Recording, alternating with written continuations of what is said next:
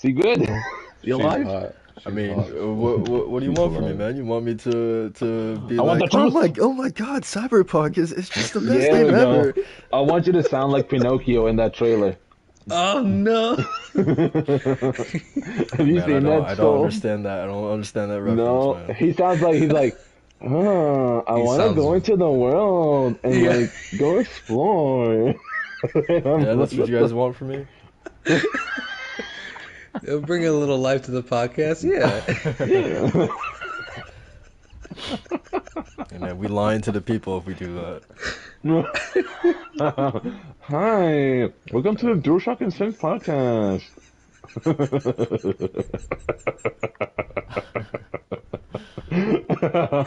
And speaking of that, Walt, why did your dumb little brain you think of to ask Nolan North to record an intro for our podcast, man? Bro, listen, I was like, I had like low charge. I was like, okay, I didn't know what to expect. I decided on Nolan North thing like last minute. I found out he was gonna show up the day prior to the tour, and when I show up, I'm like not even thinking about like anything else but like I need to like not be a dumbass or like not stutter and not like because and I say this in a loving way, but let's be honest, man, that's really hard for you to do. here's the thing. I'm To that fucking point, dead. when I met Carolina Ravassa and Anjali Bhimani, the voices of Symmetra and Sombra, I was like, oh, I really like, and I was trying to say her Anglo-Saxon like YouTube channel, Wait, Cassandra Hispano-Saxon. was there? Or her name was for Sombra? Carolina Ravassa. So she's like Sombra's voice from Overwatch. Oh man, oh And man! I wish you told me that. I would have flown to Florida no, if I but was a that kid. was like in Puerto Rico Comic Con a few years ago. So to that point of like being a dumbass, um, I was like stuttering when I was talking to her, and when I left, I Can't dropped blame you. my phone, and I was like, oh shit, I'm being a complete dum dum. So like when that Emily fucking Rose was on the side, I didn't know she was gonna be there. I looked to the side, I'm like, I know that voice, and I see her, and I'm like, oh, are you fucking kidding me? Elena's here, and then I'm like, okay, Walter. Don't fucking stutter. Don't be a dumbass. Like you're gonna ask him for a selfie, uh, and whatever. And he took him pictures. He did like a bunch of crazy ones on my phone, and then I took one with him and Emily Rose together. Dude, the chemistry between them is insane. It's like they're a couple, like in real life. It's crazy, Oh Like, man, dude. Seeing it in action because they were like bouncing off each other and jokes and all this, and I'm like, am I watching like a scene from Uncharted? You know when they're like just in the house and they're like gonna play Crash and they're just banter. Oh man, it was amazing. It was amazing. Carrie Payton was there from Walking Dead. Norman Reedus, John Berthel, and fucking Sebastian Stan were gonna be there, but they all canceled, which is crazy. Damn. Yeah. damn! What the hell happened there? Jeez, that would have been awesome to see them too. That was like the whole point, like initially of the tour. Like a friend, she was like, "Oh man, I got the sign up, photo up with Sebastian Stan." The day before the con, he's like, "Oh, I can't show up." Everyone's like, "What the fuck?" Oh yeah, dude. I would have been kind of mad about that too, There were a actually. lot of people like the refunding. Obviously, like they got their refund. She got her refund. Um, but she got to meet Jim Cummings. Speaking of Eeyore, that's Winnie the Pooh's voice. And then a friend of mine got a photo up and a signed signature with Stephen Amell, Arrow, Oh and nice, yeah. In his prime. yeah, and Kate Cassidy or Katie Cassidy, who did Black Canary. So Yeah, she actually was streamed a little bit too. I think she was like a Black Ops player. really Yeah, she did a couple of streams. I remember, and then I don't know if she does it interesting. now, but yeah, Yeah, she's a gamer. She's a Dude, PlayStation gamer. she was tired. Like my friend like took a picture with her, and she was like, and then when she left, she immediately she was like, I'm like, well, she's tired. Stephen Amell was just a bro. Yeah, can you imagine if Soul was at If you went to And go a see co- Sto's piano. All right, all right. What's going on here, man? Y'all think we I'm can just start the gonna podcast or imagine.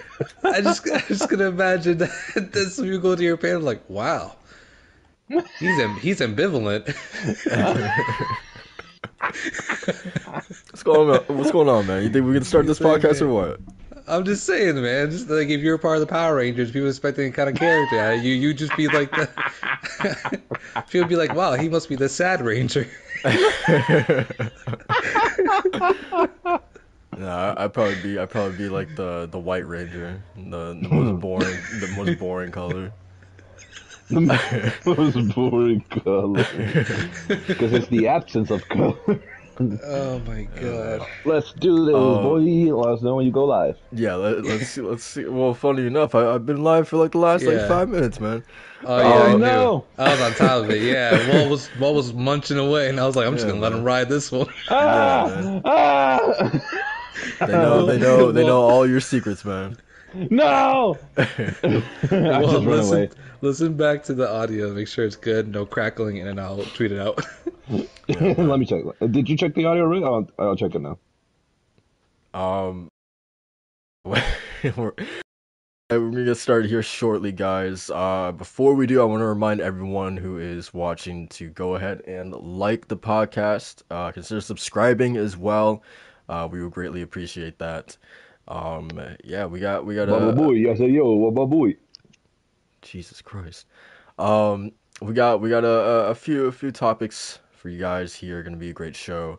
So yeah, as soon as Walt finishes Macho, checking sound, we will be good to go. Macho, I think he's asking for you to go ahead and talk into the mic so he can see if you're there.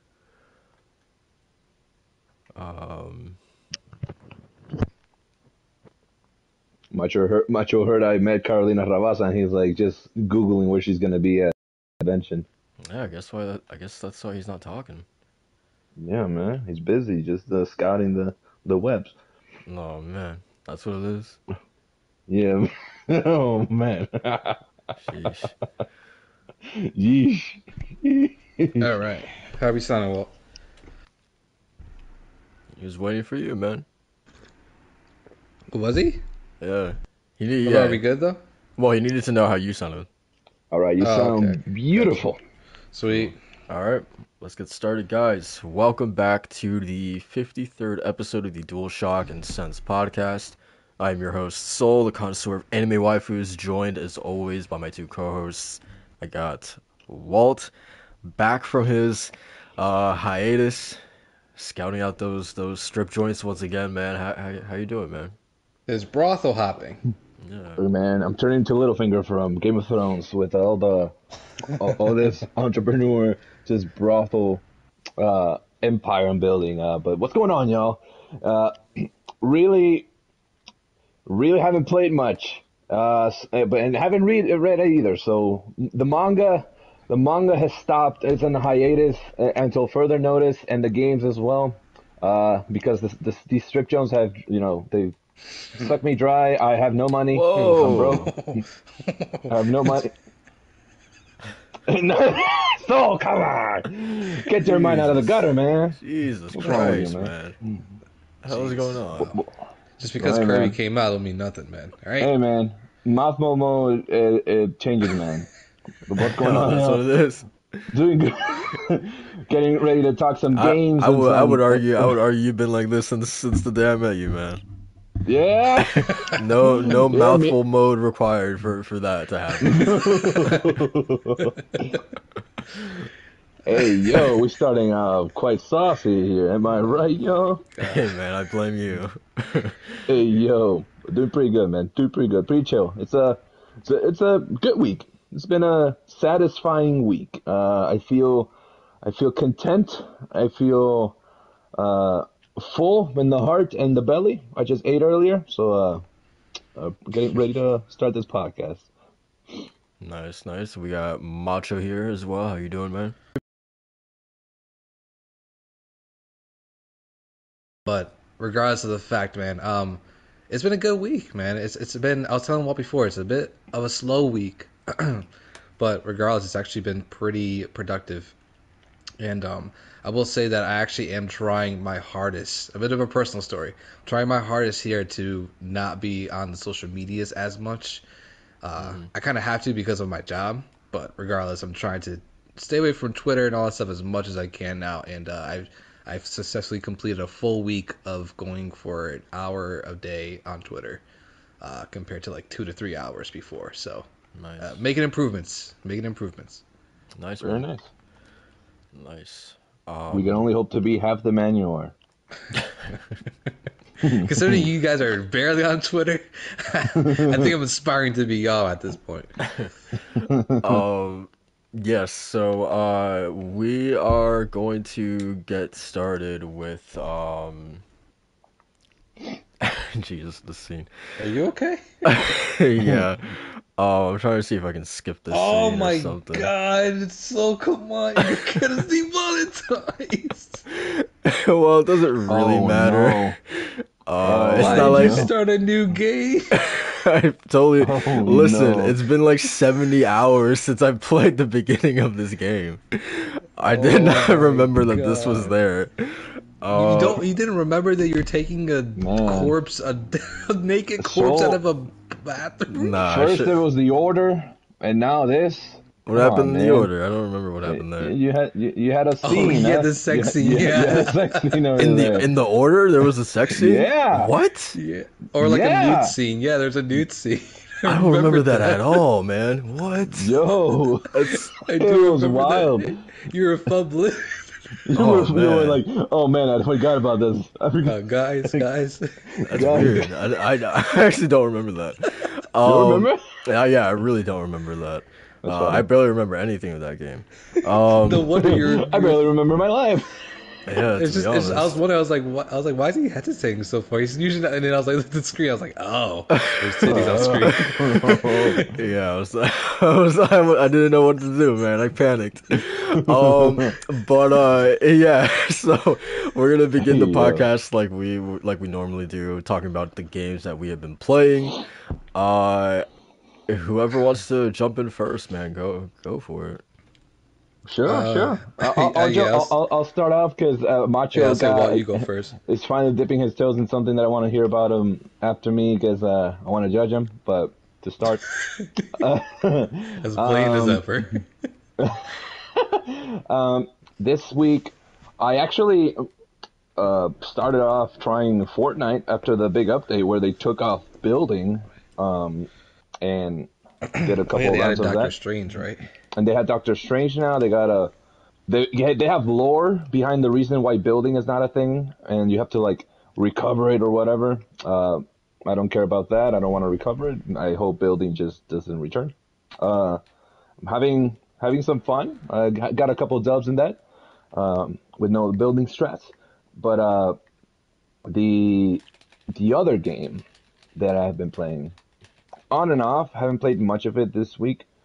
Has been Elden Ring, but it's been more so of a grind every time I get on, just to level up a bit more every time so that I'm ready to tackle the big bosses that I have in my sight. I think I'm close to the end. I mean, that's relative with this game, but like I am probably like a boss or two away from fighting the final boss. But I'm doing a specific ending, so I've been doing that quest line. I bought an enemy that is by the teeth. It is a bloodborne enemy. The reason why I say this, it's an enemy that the description reads, it's a malformed star, and it fell from the cosmos. And if you know anything about Bloodborne, there's cosmic eldritch beings. There's the great ones. And this enemy very much felt like fighting a great one, which was fascinating. I did that. And last night, I started Tiny Tina's Wonderland, which, Oh To yeah, my I did sup- see you got that. yeah, man, to my surprise, I did not even think about getting this game until literally Thursday, where I was like looking at some gameplay and some reviews from some people that I watch on YouTube, and I was like, this actually like I feel something inside. I'm like excited for this. I want to play this. I didn't play Borderlands 3.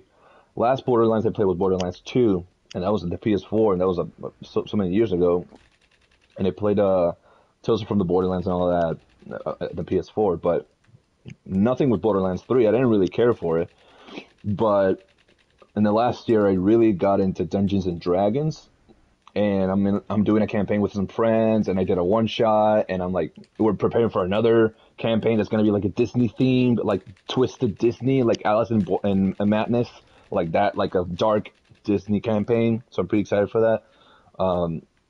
So with all this excitement of getting to Dungeons and Dragons and actually enjoying Borderlands 2 and enjoying, let me tell you, this is Ashley Birch is in a roll. First with Aloy, now with Tiny Tina. Like this woman has range. Like I this didn't know is she did incredible. Tiny Tina. Like it's amazing how much fun this game can be. I'm not far into it. I'm not what to say. I'm not how far am I? I'm like two missions in, like two main missions in. I just unlocked like the like do side content and whatnot. Uh, but it very much is entirely fictional. Like I mean, the game is fictional, of course, but it's in your mind. It's literally just all imagination. Like Tiny Tina is narrating, and as she narrates, you see the world start getting like objects and enemies as she's mentioning, and it very is true to the D&D DNA. But yeah, uh, you don't think that that's Ashley Birch, or you don't hear it. Like this is a completely different persona for sure. And I saw some interviews, and apparently the way that she portrays this character in the recording booth is like very much just her, like her mannerisms and everything. Like she's very much becomes Tiny Tina in the booth, and she just lives the role so much. So it's like a very specific type of character that is very dear to her and very personal. But like I'm having a blast so far. It's the same typical, of course, looter shooter, but with the D&D flavor, and it very much is, you have your classes that you can choose. You have the equivalent of a rogue. It's called Stabomancer. The equivalent of a wizard, a spell shot. They all have their different abilities, just like in the old Borderlands, but with more D&D flavor. You have what do you call it? Character sheets. You can allocate dexterity, strength, wisdom, just like a D&D sheet. So I want to point this out, and I'll finish up with this because I'm not too deep into it. I'll give more of my thoughts next podcast, but something very cool that this game does is when you're creating your character, you have a variety of choices to customize your character. But a couple of very small things I think but they're significant is when when you're choosing your body type, it's like male, female, or type A, type B, or like, but most often than not, it's like male body type, female body type. And Yeah. this one, it's just called this one or that one. This one, like literally, it says this one, male, and it's the male body type, and then that one, and then it's female body type. But then underneath, you see that like you have ways of adjusting the pitch of your voice in like 6 different voices that you can choose from. And then underneath that, it says pronouns, and you can actually choose your pronouns, which has she, her, he, him, they, them. And I just think it's really cool how like even in customization, it's like inclusive in that way.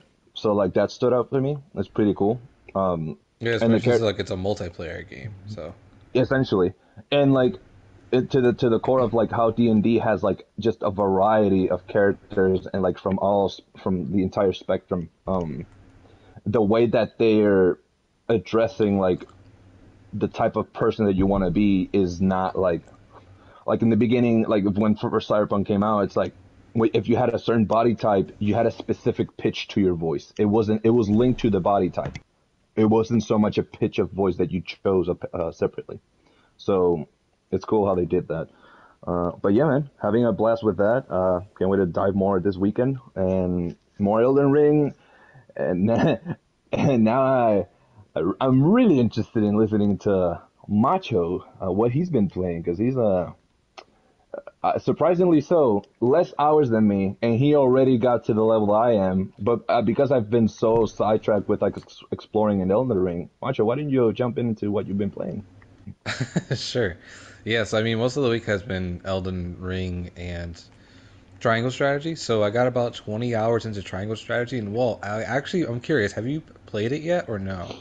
I've played. So here's the thing: when I first started it, I like got a good what was it, like 2 hours maybe into the beginning. I'm very very very early, but I noticed that this is a game that I like need complete investment and not that I'm not invested, but like complete like non-important stuff to do in other games, like in Elden Ring. Like once I beat the main final boss in Elden Ring, I'll be able to like focus all my attention to Triangle Strategy. I did that with Fire Emblem Three Houses, where I did not play anything else but Fire Emblem because I really want to be just invested in one singular story and not multiple games. Um, but I'm not too deep into it. But 20 hours, I mean, that's enough to like have an opinion. I'm not that far in. Yeah, I mean, more or less, yeah, because I've been really taking it super slow with this one, because I've been really enjoying kind of like this extra flavor of games other than just Elden Ring and Horizon and any other game like I have that I've been thinking about playing.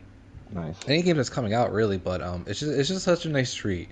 It really is. I find just everything about it super charming, and the gameplay's a lot of fun, and the Mm, story is really good. So like nice. I'm getting so much Game of Thrones vibes from it that I'm just really enjoying kind of like this high fantasy story that's very intricate. And one of the things I love about it the most that I didn't really expect really was the Suikoden recruiting part of it, where you just Ooh. have like these characters that kind of get dropped every other chapter or so, and they call it side character stories, and you can choose to engage with them or not, which is the interesting part. But when you do, you actually get some sort of background into these different characters that don't really encompass like the entire like grand story of Triangle Strategy, which is really nice. You get like kind of like the Mm, cause and effects of different characters, and every one of them has their own different gameplay style. So like I explained it last podcast, but mm-hmm. the ones like I just got this morning rather when I was playing was I actually unlocked a shaman, and what she does is she actually controls the weather, which actually has a good effect like on the battlefield, obviously. So Mm-hmm. you have certain characters that can cast magic, being like blizzard, the elements, blizzard, thunder, fire, Right. and all that can have an effect on the environment. So I'm thinking now like, okay, now that I could bring this shaman into my party, she can like bring rain, or what's the other one she said, I think like a tornado or something like that. Mm-hmm. So I can bring up those elements, and then I can combine that with another magic user to just have an area effect and just absolutely immobilize enemies. So like those are kind of like the things I'm bringing into my head like once I'm actually recruiting these characters. And there's another one that's a merchant, where he can actually get, for some reason, one of his abilities that he can get enemies super mad or just like basically go in berserk mode to the point where they can actually go against their I guess what's it called? Their allies. Oh, So yeah, gotcha. So so like an aggro, like a type of aggro. yeah, it's sort of like bribery, I guess you can say, or like maybe just like Mm, a play on words that the merchant is doing to have this one person go against his friends and stuff like that. So like, it's really cool, and cool. it's a one thing that I've been really surprised about. Yeah, that whole Suikoden aspect that I loved about Suikoden in the first place. It's here in Triangle Strategy. I'm really enjoying that part. Right. Which they are making one, right? There's like a Suikoden being made, or like it was Kickstarter or something. Or was that a different game? That was for the spiritual successor, Mm-hmm. Aodin Chronicles, I think it is. Something like that. Yeah. Did it ever come out, or Yeah. is it not out yet? No, if you go to lordsofgaming.net, actually, there's this one of the writers there has been following that game since like it started Kickstarter. Uh, Mm. he's been doing like monthly updates, so check out on that because I think that game's supposed to release this year or next year, and like maybe like the prologue is supposed to release this year, something Gotcha. like that. Yeah, yeah. But so more or less, I've been kind of dabbling to that a little bit, and it's mostly been kind of reading comics actually, coming from our conversation Oh. last week. So we were talking about Batman. I just decided to like really dive into comics. So I've been reading more of the Long Halloween. I've been reading. Obviously, I read Year One, And actually, I'm reading the sequel to Long Halloween that I even know about called Dark Victory, and it's a full on blown sequel, and it's awesome, man. It's so good. It absolutely goes into kind of the parts of Batman that I think a lot of us find really fascinating, was just more kind of like the mental factor of it all, and kind of like how much of how much of a loner he kind of really puts himself to be when all this tragic stuff starts happening in the Long Halloween. And you get to see kind of like the repercussions of that in the Dark Victory comics. So I've been really diving into those, and then I want to get into Nightfall, which is the comic storyline where Bane breaks his back. And then the other one has been like the White Knight, which is like a more like a recent one. And I actually finished Court of Owls. I haven't finished Court of Owls, so I want to get into that comic too. But You should give yeah. the Batman Who Laughs a shot. It's really like a fascinating take at Batman, like a mixture of Batman and the Joker, and just how absolutely dangerous that would be for like existence. Really? Oh, I gotta check it out Yeah, then. All like right, like that's on the list. literally the premise, like you'll see like the comic. It's like literally the Batman goes for like to take Joker down, and the Joker has the gas, that the laughing gas, shoot at Batman, and Batman starts to like Hey, don't spoil it, become, man. dude, that's literally like the fucking summary behind the comic. Maybe you just spoiled the summary for you, so now I'm not gonna read it. No, I'm Yeah, just kidding. man. It's really cool, man. It's like a couple of them. Like it's like a whole. It was like a crossover event that they did, or like a special event comic that they did.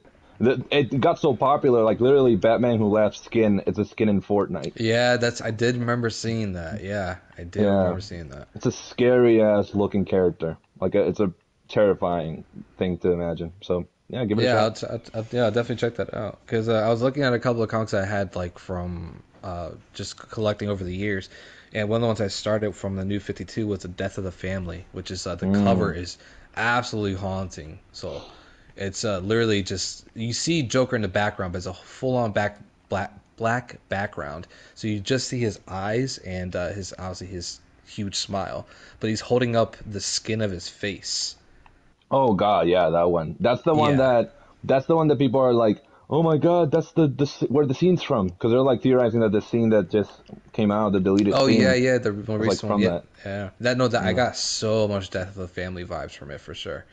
It Just was seeing that one disgusting. scene. So yes, I also got those vibes. Yeah. No, that's a really good storyline too, just involving the whole Bat family and a Joker like finally losing. I mean, he already lost his shit, but like this is the Right. point where he's tired of Batman, Yeah, the entire Joker. Batman family. Overall, Joker is just the biggest loser because he keeps losing. He doesn't win. Um, you know, he's kind of a mid villain. I'm kidding. No, I like the villain. I like Joker, the Clown Prince himself. It's just Yeah, it yeah. gets to a point where like, I mean, there's enough variety, but like Joker and Batman, there's like those cows are being milked quite nicely. Oh my gosh, well, you freaking analogies. Oh gosh, why is there mad lag right now? But speaking of lag, actually, Elden Ring. Um, Hey yo, I don't know hey what yo, happened. I kind of have to stop back out of the capping, game right now. I have to stop back out of the capping. game right now. Jesus Christ, what's going on, dude? All right, so yeah, I've been playing a little bit of Elden Ring, and not a little bit. I put like maybe 15 hours in the past week, 15, 20 hours. Solid. Um, so you want to guess what level I am? I That's want to what? absurd. Guess what level I am? Oh, what level? 101. Damn. Is He's that easy 15 hours in. to level up? It's easy to level up. It's just It's like easy, yeah. like It's easy to cheese the level ups, yeah, for sure. but here's the thing, like you call it cheese, I call it easy mode. People want an easy mode, that's your easy mode. Just grind away and you'll become so powerful you can one-shot bosses. But here's the thing, he's 15 hours in and he's 101. I'm 102 and I'm 30 hours 87 in. hours I'm in. 30 hours in. 30 hours in. I'm 87 hours in and I'm 102. I'm level 102. So like the pacing is literally yours for the taking. Like it doesn't matter. Yeah, 100%. Yeah, but it's good so far. I mean, I have my grievances with the game, or at least like the flaws that personally I don't like really for when it comes to just the design feature of it. I really really relish in like the closed corridor, really intimate experience that Bloodborne gave me, and Mm. same thing with Dark Souls 3. So Hmm. when they place you in an open world like Elden Ring, a lot of that feels really stripped away because you just have so much in here. And it's Mm. cool because there is a lot in there, and there's a lot of really cool things to see. But like, a part of me really wish that it was a little more focused, and kind of Mm. like the way that I really like Bloodborne and Dark Souls 3. Right.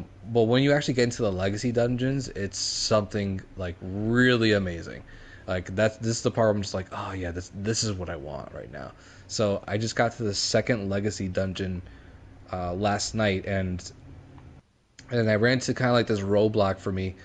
Not specifically in the dungeon itself, but more of just the fact that like whenever I got beat like a boss and I get a really cool weapon, I can't use it because my stats aren't high enough. And since it does take a little bit to actually level up in the game if you're just progressing naturally, which is basically just going from place to place, just exploring, you're gonna be it's gonna take a long time for me to even equip those weapons. So I Hmm. decided to look up a couple of farming methods and just go in. And I did it for like maybe like an hour or 2 hours last night, and I got to level 100. So I'm gonna There you keep go. doing the same thing until like I get to the actual stats that I want, and then I'll keep going because I don't want any more roadblocks where like, oh, it's a really cool weapon, but I have to level up, and that's probably not gonna Mm. be like for another hour or more. So yeah, so that's And where I'm kind of mad at the game. you use the gold pickled fowl foot. Those are really good for farming. Um, Gold pickled fowl foot. yeah, I gotta look those at that. that's an item that increases your rune take. And also try and like farm during nighttime because sometimes you have the weather effect that allows you to pick more runes. It's like 5% more. So like Oh, that's what it was then, that, because I yeah. noticed that The one. golden Yeah, leaves, yeah. yeah, that's what that Okay. is. It gives you more rune pickup, I believe. So like it it's like the game gives you the tools to like, hey, you can become Master Roshi like pretty quick, but like you choose if you know it's not traditional by any means, but like intentional or not, some things I agree. We're just I'm glad they fixed like the NPC thing. Like you can track NPCs now, like on the map, you can see Oh where they yeah, are. yeah. I concur with like Jason Schreier recommending a journal was like a good suggestion because people that didn't know what they were getting themselves into, it's like, yeah, that's the scale of this map. I don't agree of having that much ambiguity in a map. I do think that certain markers are needed to make the experience a lot more tolerable, but Yeah. they fixed that at least. Yeah, that's I think that's a good point too because I ran into Rena, the witch Rena last night, Mm, and at least I joined like her cult, whatever it is, and right. it basically started this whole new side quest with Lord Blight, which is kind of like the Oh, Wolf do you mean Man, Ronnie? or Ronnie. Yes, Ronnie. Ronnie the Yeah, witch? excuse me. Okay. Yeah, and so I kind of started like that side quest, and then I found him in another area, Mm, and then he was going on about something like, well, we need this, this, and that. I'm like, all right, well, let me look this up and see what I need to do. One, I hate the fact that I have to look it up. That's mm, the first thing. And two, there's other parts in that guide I was looking at where they're like, yeah, we haven't really figured out where to go from this point, so just hold on tight. I'm just like, are you serious, dude? Like, so with the like it was just blind. So like yeah, you it was just he it's did his dialogue not help? Was it too ambiguous? I felt like it was just a little too ambiguous, but like at that point, like I probably just have to go back to him in that one area and just really analyze what he said and then try to figure out from there. But You have to think. I have to think. But at that point, it's just like I'm not gonna remember like 3 days from now when I'm playing the game, man. Like you know what I mean? So Mm-hmm. like it's stuff like that. Like I remember this one quest, when I first started, like this girl wanted me to deliver like a letter to her father in some keep. I don't remember what that keep's name was. Mm-hmm. Like you don't realize how many classes I've been to in this game already in my past 30 hours. Like I'm not gonna remember one exact one. Right. So it's little stuff like that. But again, it's like nitpicks, man. It's like it's for me, it's Yeah, like I mean, nitpicks it is in a game something that's that really like good. quest lines in the Souls games have always been the listen to what they're saying, go there. But this time it's like tenfold because it's a whole map, and there's like 20 NPCs. So like, to keep track is like kind of hard. But like in Dark Souls 3, there was a Mari or something, the one that you could marry and like get a certain ending with. Um, that you met. She was like a knight, and you had to meet her in certain spots of Anor Londo, and if you didn't, like, it was missable. And then in Bloodborne, you also have things like from Alfred or like Eileen the Crow. Like, there's things that you can do that you can miss, but you can't track at all. You don't even have a map. In this case, at least you can see where the NPC is gonna be, but it's Yeah. it's like the con is being that there's too many. There's a lot of NPCs, but I feel like that's why New Game Plus. I have a friend that he's like in New Game Plus 6, and he's like just like speeding through every New Game Plus here and there, and doing specific things where he's like, oh yeah, there's this quest line I haven't completed. So like New Game Plus 4, I did it, and it was like, and I enjoyed it or whatever. So like once you figure out your first walkthrough, the second one, the third, the fourth, everything from there on is just easy as hell. It's not like Bloodborne where New Game Plus 2 is just you want to die because every enemy is just absurdly hard. Or like, Yeah. or be like me, where I did New Game Plus 4, and that's when I first started the DLC in Bloodborne, and you shouldn't do that, because it has some of the strongest bosses in the series. Yeah, that's why I'm thinking of I don't know, to be honest, I don't even know if I'm gonna do a new game plus of Elden Ring, to be fully honest. Mm. I'd much rather jumped over to Bloodborne like I've been wanting to do and just go from there. Finally? Because yeah, and finally do the old Hunters DLC, yeah. Yes! Yes! So I'm thinking about doing that after Elden Ring, because yeah, I'm definitely not gonna do a new game plus for this game, at least not right now. But in any case, it's funny, man. Like, I don't know what kind of coincidence this is, but I haven't had any technical issues with the game since its latest patch. It actually has been running better, especially when you're in open world. Like, riding Torrent doesn't look as jaggy, and doesn't really have kind of give me a little bit of whiplash with the frame drop. But Mm. I kid you not, as soon as I start talking about Elden Ring, I get input lag on my controller now. And Oh so like man. I just exited out the game real quick and jumped back in. It seems a little better. Hmm. But yeah, even if I'm moving the camera around right now, oh my god, yeah, there's like a half a second delay. So um, Sheesh. I don't know what I'm gonna do there. So we'll see what happens. But yeah, that's been my experience with Elden Ring. So it's Very been nice, it's man. been good. It's been fun. But yeah, a couple of things here and there, just like Yeah, no, I mean, hey, it's if it ain't got problems, it ain't a game. that's true. That's so true. Wiser words have never been said.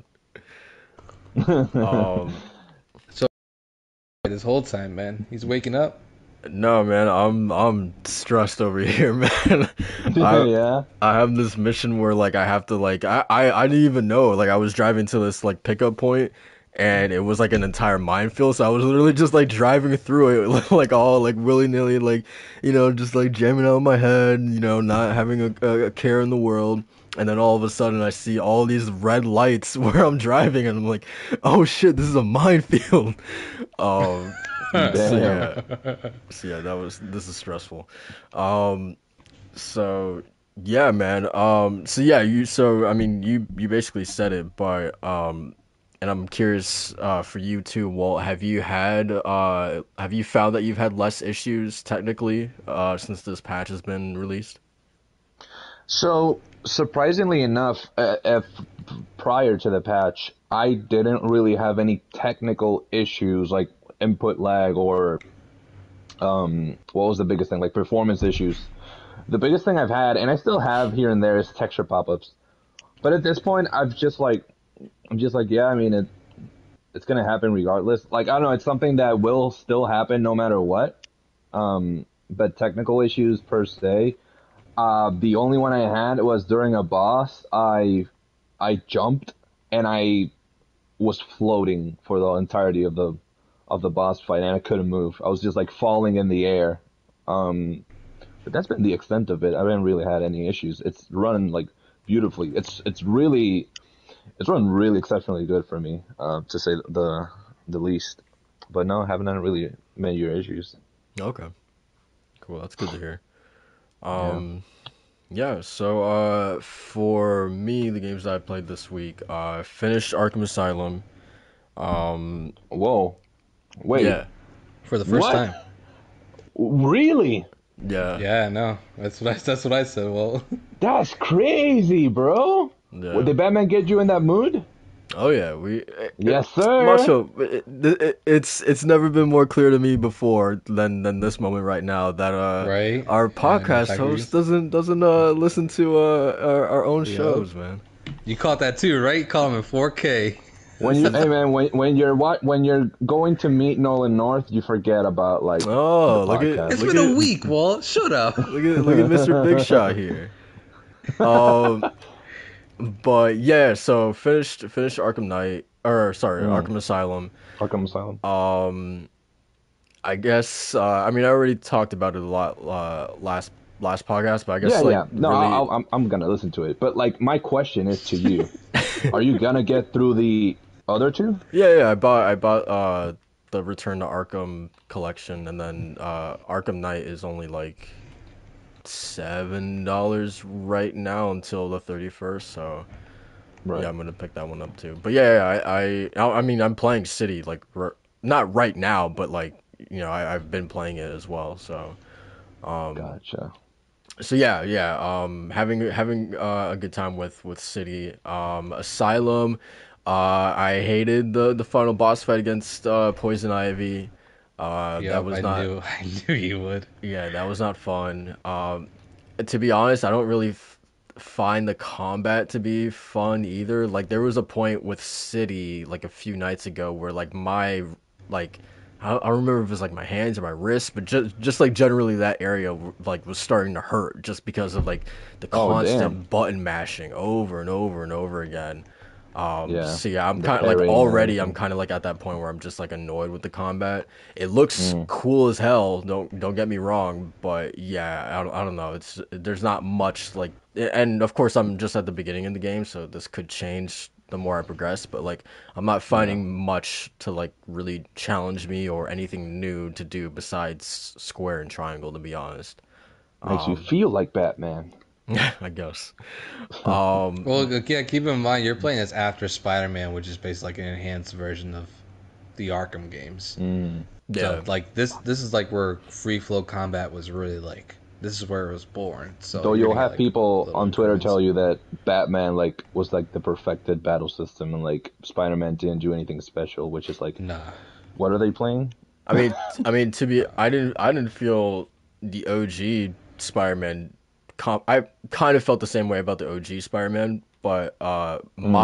Miles definitely helped in that regard with introducing the Venom powers. I felt like that definitely added a little bit more expression Hmm. to like what you can do in combat. But Right. generally, I felt the same way about Marvel's Spider-Man, and Mm. like the early Assassin's Creed games as well. Yeah. But yeah, I mean that didn't really do much to like like make me like the game or make me hate the game or anything like that. I still thought it was a really fun time. Mm. Otherwise, I wouldn't be continuing with City. And right off the bat, I love that Catwoman is just like immediately she's integrated into the story, which is pretty cool. Yes, sir. And there's a But DLC with her. It's a little standalone with her. You should yeah, try it. so yeah, finished Asylum, going through City right now. I finished Cyberpunk as well. Finally finished Cyberpunk 2077. Um, that Mm. I guess the only thing I will say is and Walt. So last night, funnily enough, I started the Nomad playthrough. Um, Oh, I, very I nice. I don't think I'll like finish it. I just wanted to see like how different it is. I'm so disappointed that it's like literally like we already discussed that it's literally just the Mm-hmm. one mission that is different The between beginning mission. yeah, Mm. that's different between the the main life paths, but it's literally Right. only like I don't remember if Street Kid was this short, but the Nomad opening mission is like 5 minutes long, and then after that, bam, it's just like it's the same game for every life path. So yeah, Essentially. definitely disappointed about that. That it's really not too different, no matter who you choose. Um, Hmm. I'd say but that Nomad is the only path though that has the most different introduction. Yeah. because it's literally the outskirts of the city, so it's like the Yeah. most unique area that you'll see, like in contrast to the city itself. So Yeah, I don't for know. sure. That's like the main reason why I chose it, because I was like, oh, no one understands me. I'm like from out the city, and I was like really living that RP. Yeah. Um, but only first mission. Yeah, I can understand that. Especially like just thinking about like how boring Street Kid was, the opening as Hmm. Street Kid. Um, yeah, I can Yeah, I can attest to that. yeah, Nomad was definitely like I mean like a little bit better. Right. But yeah.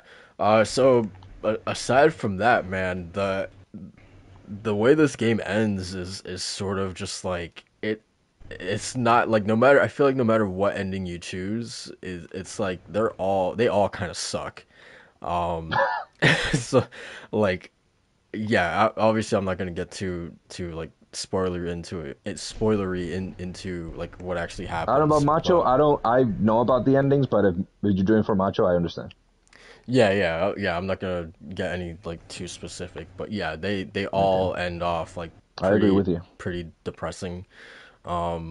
I agree. I got the sun ending, I think. So yeah, but I mean, then again, like, and I feel like we've kind of talked about this in the past. I really liked how just like it's that classic sort of like cyberpunk question of like depend like it like how like I guess what I'm trying to say is like how human are you if you go through all these body modifications and augmentations like in an era where the line between human and machine is so blurred like what does it mean to truly be human, right? And it gets to a point with V where you have all these questions of like an exact replica being made of her, right? If you still have your body, like if the body is still intact and the brain is still intact, does it even matter if you insert like a replica of your memories in there? Like at that point, is it even considered a clone when you still have your brain and body like still intact, right? Like all those Right. questions I find like so fascinating, and then so it's the like terrifying like scary stuff that like I don't want to think about, but like I was kind of forced to think about when playing this game. Right. And yeah, I don't know, man. It's really bonkers stuff once you really start like digging into it, and depressing as well, man. Yes. Like Judy, like I think about Judy and that kind of like breakup that I had with her at the end. Damn. That and the choice that you make with Johnny and what happens with Rogue that I was not expecting, that final confrontation with Rogue and Smasher and Johnny being there as well.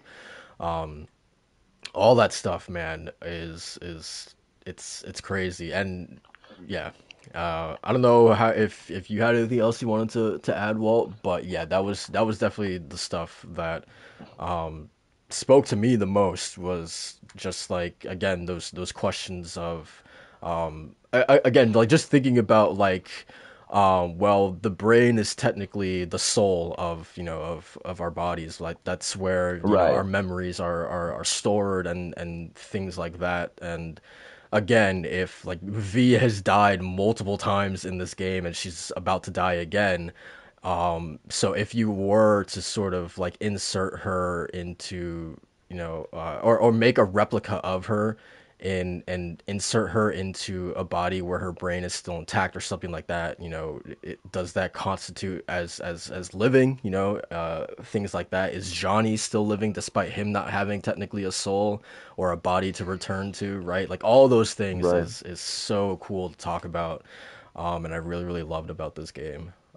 I Yeah. love the when that takes place in a cyberpunk or sci-fi setting where it's the norm. Like I really I don't know how you feel about Quantic Dream games, but out of the three, Detroit Become Human does have like good conversation starters about that.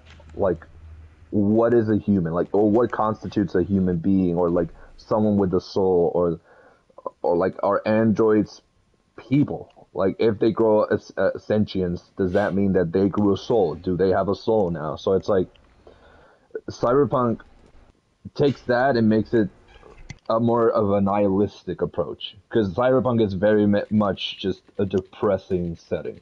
It's everything is upsetting. There's no hope. You're dying. Corporations are winning always, and like you're ravaging for scraps here in the streets. And even by the end, I mean, you saw just like the decisions you have to make. I it's interesting. The only game that had me feeling the way that those endings had me feel was Mafia 3's endings. And it's because Mafia 3 endings are like there's no you don't win. No matter which ending you pick, you don't win. Yeah, that's how I You felt know? about this. You either in Mafia 3 is like at least a protagonist. There's side characters that depending on the decisions that you make, certain characters will be benefited from your decisions. But like then it comes down to okay, personal sacrifice. Is it all about like others? Is it all for the greater good? Doesn't matter what happens to you. Um, it so many questions that quite think everyone makes, but I like it when games allow you to have that space to ask those questions. And I really like sci-fi, man. I'm really interested in starting this series. I haven't started it, The Expanse, because it's like sci-fi. Hey man, It's and it's a very popular in Amazon. Um, yeah, it's a damn good show. man, I don't, I'm in the I and to don't. that point, Yeah, go on. what was that? To No, go that on. point, sci-fi like I need to get back to it, and I will. I need to get back to Horizon because like the sci-fi in that game is so well like placed, and I just love everything about that game is like made for me. It's just like it doesn't suck that this is the reason why I stopped playing, but like because I got so invested in Elden Ring, like it doesn't mean like one or the other, but like I want to get back to it, and like there will be a podcast where y'all gonna hear me like, okay, I didn't sleep, I just played Horizon. There's gonna be that podcast. But yeah, man, what were you gonna say, Soul? No, I was just gonna say that yeah, Expanse is really cool. I don't think it really gets into like the same questions that like like Cyberpunk does. Mm-hmm. It's more about like like I don't know like world exploration and I guess like things like that. But yeah, I mean, Cyberpunk had very much like the same stuff that like a lot of the reasons why I love Ghost in the Shell so much. Because Mm. asking those philosophical questions, that being present in this game definitely is like a lot of the same reasons why I love Ghost in the Shell so much. So yeah, that was really cool to have that Which to feeling. that point, Soul, to get into that, just a little quick question. You've seen the movies. Have you read the manga? Yeah, yeah. Is it okay? So is it like are the movies and the manga like that different from each other, or do they explore the same themes? I mean the first movie is based off of the first or like I want to say like the ending portion of the first volume of the manga. The second movie, who the fuck knows what's happening in that movie?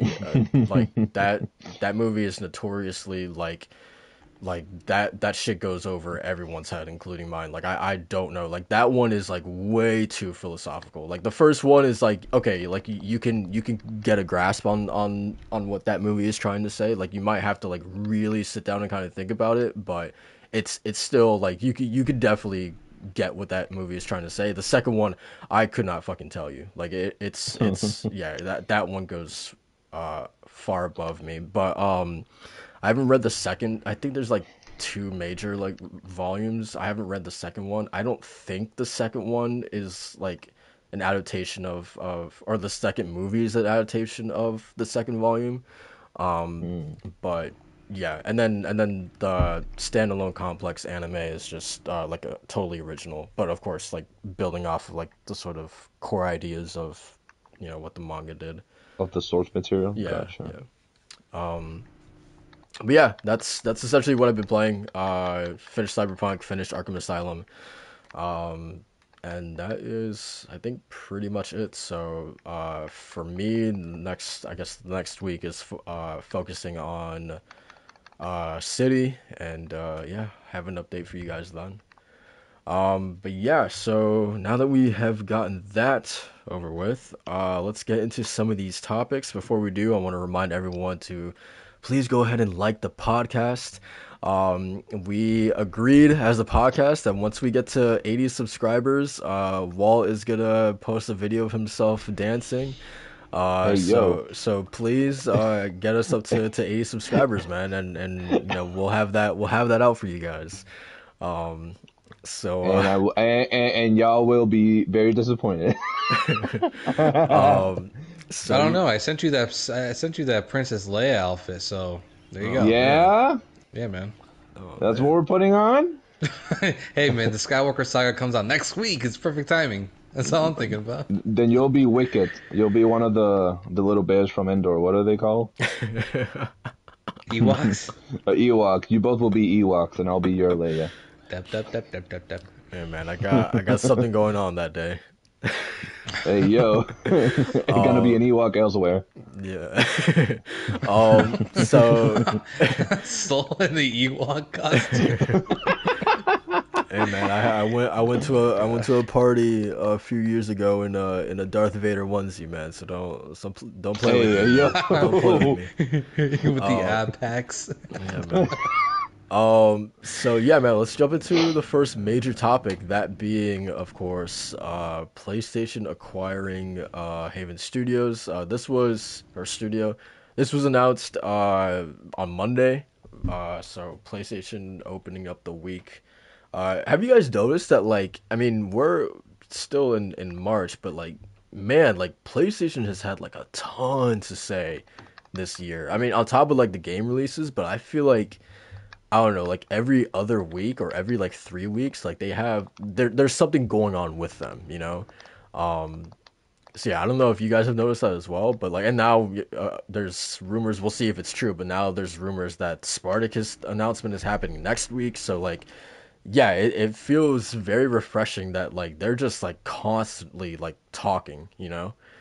Um, Yeah, and it's ranging too from like indies to PSVR to big game releases to Spartacus now. Yeah, yeah, it's it's being way more consistent, which is like you love to see. Love yeah. to Yes, see. sir. It's like Communication. obviously it's not realistic to expect them to have something to say, you know, like all the time, but yeah, Hmm. it's still pretty Better than cool. last year. Yeah, still cool nonetheless. But yeah, so some quotes that I picked from GameIndustry.biz. Herman, you know, specifically talking about like why now, and why this partnership. And he said, quote unquote, "It's just easier for us to invest in the team and game more deeply this way. It's a testament to the fact that we've been very impressed with the progress that Haven has made. They're actually exceeding a lot of the plans, including in terms of time, which very rarely happens in game development, let me tell you. So we thought, let's invest deeply and do this properly." And then Jade Raymond over on the PlayStation blog had this to say: "As an SIE first party studio, we will have the opportunity to collaborate with some of the world's most renowned development teams, including studios like Guerrilla, Naughty Dog, Media Molecule, and Insomniac Games, the creators of games that have inspired us as players and developers for years. We are excited to learn from these world class studios as well as the exceptional central creative, technology, and marketing teams whose expertise will enable us to deliver even better games to players." End quote. So, what was everyone's first sort of like immediate reaction to when this news broke? Mine was that whatever they must be working on must be really damn good for uh for PlayStation to really kind of jump the gun here. And I Hmm. think it what the quote you said with her from Herman kind of solidifies that too, as the fact that like their work efficiency is top notch, Yeah, and that's what you kind of want out of these out of your studios too, because you want to pump out great content, you also want to do it in an efficient and timely manner, right? right. Because they've been following that kind of trend of big yearly releases ever since what, maybe like what, 2016, 2017, where we Mm. had the likes of Bloodborne and God of War and Spider-Man and Last of Us Part 2, Ghost of Tsushima.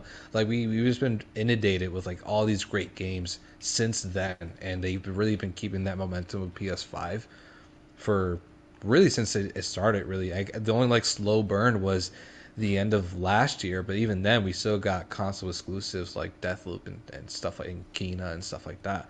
Yeah. So I think this is kind of like adds to their whole motto for this gen of fast, efficient, and quality. So if what they see is something truly worth going for, then that's something that makes me pay way more attention to it as well. I even checked out Haven Studios' website, and I sent it to you guys too. It's really slick, man. Like, it's an Yeah. absolutely like eye gasm of a website that's just so slick and fun to go through and really nice to look at. That like, and they even had like their job postings like at the bottom of the page. I'm just like, damn, I want to apply, and like I'm not even in Montreal, like because this is like a really cool place to like work at where like creativity is Yeah. fostering here. So it's exciting stuff, man. I think we have something really special, especially coming from someone that's so notable in the industry, right? Jade Raymond, she gets some weird online internet Yeah, hate that's just yeah. you see that, right? It's not just Yep. me. It's Yeah. it's really weird. I think it's just some like absolute losers that just hate seeing like a really successful woman in charge in place like this. Yeah, I was gonna say like the hate is like borderline misogynistic, like the one, Yeah. and it's weirdo energy, like it really is.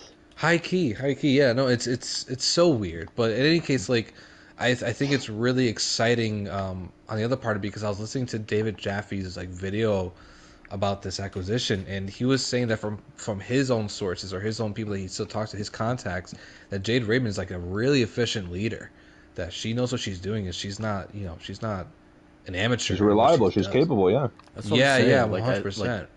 like, and I don't understand why, but like, as people always bring up, well, there's a track record, obviously, because I mean, look what happened at Google and look what happened at EA. I mean, two Yeah, but that situations wasn't that that wasn't that wasn't her exactly, fault though. exactly, two situations that she literally had the rug pulled out from under her, right? So like, I don't, right? Like you put anyone in that situation, and it's yeah, I don't know. It's not something that happened because of her, right?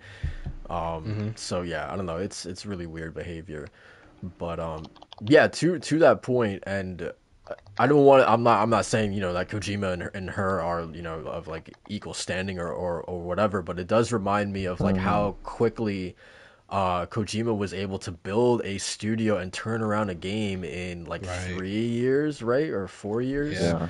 Yeah. So, and it reminds me of that specifically because I remember Mark Cerny, I feel like in like 2017, it was well before this game was, Death Stranding was out. And Mark Cerny had already like been playing Death Stranding at the time, and he said something. There was like a quote stating something along the lines of like he is really impressed at how quickly the game is coming along, and yeah, Herman kind of saying the same thing here. I mean, specifically calling out the time that it's taking to make this game is really impressing him. Definitely reminded me of that situation. But Walt, back to you, man. What was your immediate reaction to this? Immediate reaction, and I sent it in the group like how she essentially said, "Okay, I'm gonna make my own studio." Found it a couple of years later. Okay, I'm back with the family, and it's just impressive how capable and reliable she's shown to be in the team. Just how capable, and I think that's the key word with like PlayStation and with their acquisition. It's like capable and reliable because they're here to help you. They give you the resources, but they have to trust you enough to where you're gonna take care of the product, and they're gonna oversee. They're gonna be there for advice and for consultations and whatnot. But essentially, it's like the bridge between studios because now they'll be able to talk with Naughty Dog and they'll be able to talk with like Molecule and they'll be able to talk with all these studios and consult and be efficient with them and capable and reliable. And I think it very much was just like a nice full circle of how everything went about. And that's what you get when you get like industry veterans like her and like Kojima, where they just build a strong foundation and a fantastic just group of people that are passionate for essentially making video games and of course companies profit. We all know that no one's offending anyone here, and no one needs that. these companies don't need us standing up for them, but it's nice to appreciate and it's good to acknowledge the fact that these are people that they didn't just appear out of the the ether just like that. These are people that have experience and have the knowledge to be in this position. And I Not think the acquisition, that's so cool. not only So cool. just like general experience, but they have like years. Like a lot of people at this team have years of experience working specifically together with one another. Yeah, they have history, they have chemistry, they have already they can very much. I think that the relationship they have between them is the relationship that PlayStation has with their studios, where it's you do your thing, I'll do my thing, but we understand each other. And that, again, that's not always the case. Sometimes there's a miscommunication. And I think indie companies, that's where most of majority of people wish that the attention and the love was put more into, which we're seeing more recently. Oh yeah, they're But killing it this year with it. honestly, no, truly, like that. I feel like last year was a very big learning year for PlayStation, in that this year they're really like going in strong, and it's gonna be April. Like we're still like in the first half of the year, so they can still do a lot more. Which Yeah, they just stealth dropped a, new indie game yesterday. I forgot what it was called, but it's basically like a beat 'em up. Um, oh God, what is it? What is it? is it like It's hand called drawn or is it what is it? it's called Tunchi, which I Oh, think is Tunche, yeah. Oh, yeah. I remember. I think it was Blessing from Kind of Funny. I saw a video like it was like a couple months ago where they were. I think it was still in development or like a year ago. And yeah, they did self drop. Yeah, I saw that because you shared it. I'm like, whoa, I didn't yeah, expect that. it looks great. It's like a what is it? I'm looking at it right now, and it's a I And it just has I just Hat Kid from Ahead in Time. yeah, but it's like a beat 'em up. I just saw the description. What the hell? What is this? It's a game. It's a Yeah, video game. I promise. no, yeah, it's absolutely a video. There you go. It's a beat 'em up hack and slash roguelike with roguelike Mmm. elements, and it What's has a a co-op. roguelike? It's a co-op game, but like the way it looks awesome, guys. Like the art style is just absolutely amazing. But it has these really cool characters. But yeah, that's like one random indie game that I saw pop up on their channel, and that they promote it on Twitter, and I was like, this looks really cool for $20. Like to play with friends, this looks really nice, man. That's So what's yes, up. PlayStation's absolutely killing it when it comes to like the indies this year. Yeah, love to see it. And yeah, but yeah, I think it's a great. I mean, and not only because it's not the fact that it's like it's an acquisition. No, I'm not looking at like it as like another studio for PlayStation. No, it's who it is and who's involved and the history.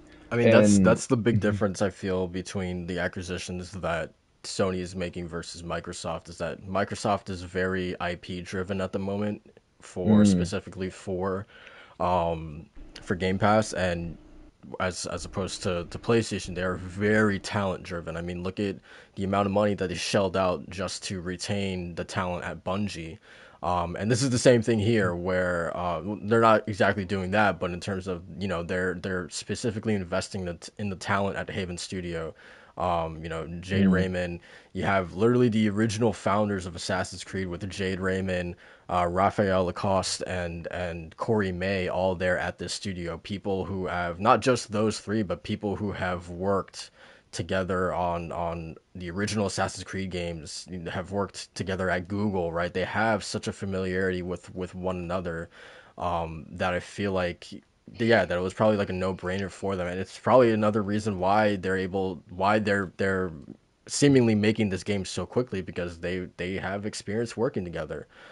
hmm So yeah, that's another thing that I think is pretty interesting. And then I guess like the immediate thing that I saw when this kind of broke was people questioning. And I guess I even did too immediately, but once I started thinking about it, it made a lot of sense.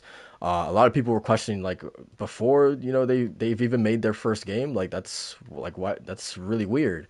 And the reason why you do this acquisition now is because can you imagine if their first game becomes like a Lost Ark situation or a Final Fantasy 14 situation where it's something that it absolutely blows up.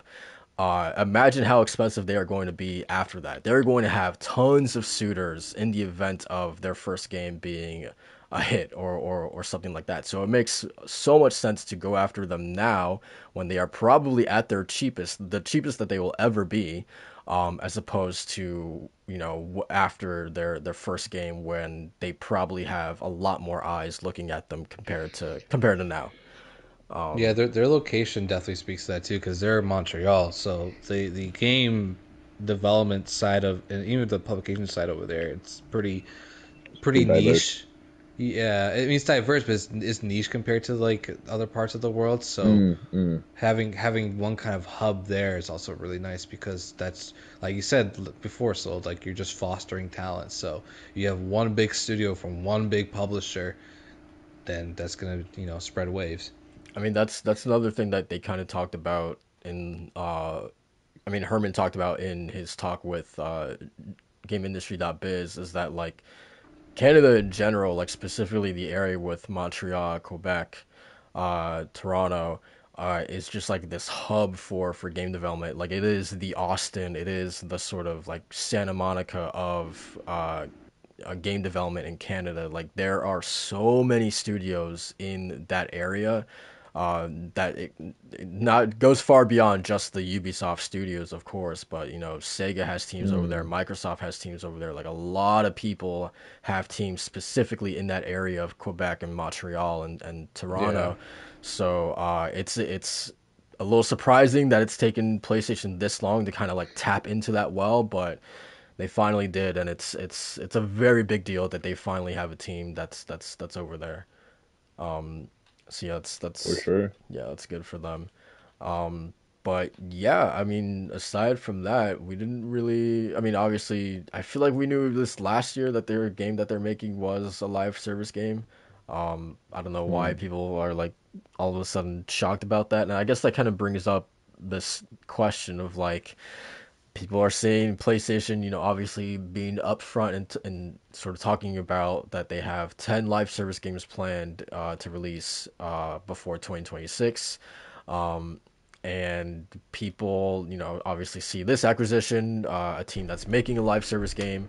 Um, so people are kind of like, I don't know if scared is the right word, but they're making up this thing in their head that PlayStation is giving up on single player games and are going fully into the direction of live service now. The recent release of Gran Turismo 7 and the debacle with its microtransactions and stuff like that, I guess kind of feeds into that worry or concern that people are having. But yeah, what do you guys think about that topic? Because I'm sure you guys have seen that sort of like quote unquote worry that people are having. I don't express the same worry. I do think that they're dipping their toes more into that field. Uh, but I don't think it's going to be just a full on shift where they're just going to ignore their single player game. I mean, that's like the bread and butter of like why PlayStation is so renowned with like their single player like first party exclusives. I do think they're gonna start bumping out more. Like they have 10 live service plan. I think it's just more like testing the waters and see where their strengths lie and like trying their own version or their own approach at the widely successful formula that is a live service game. But I don't think that they're just gonna shift and not do single player games at all.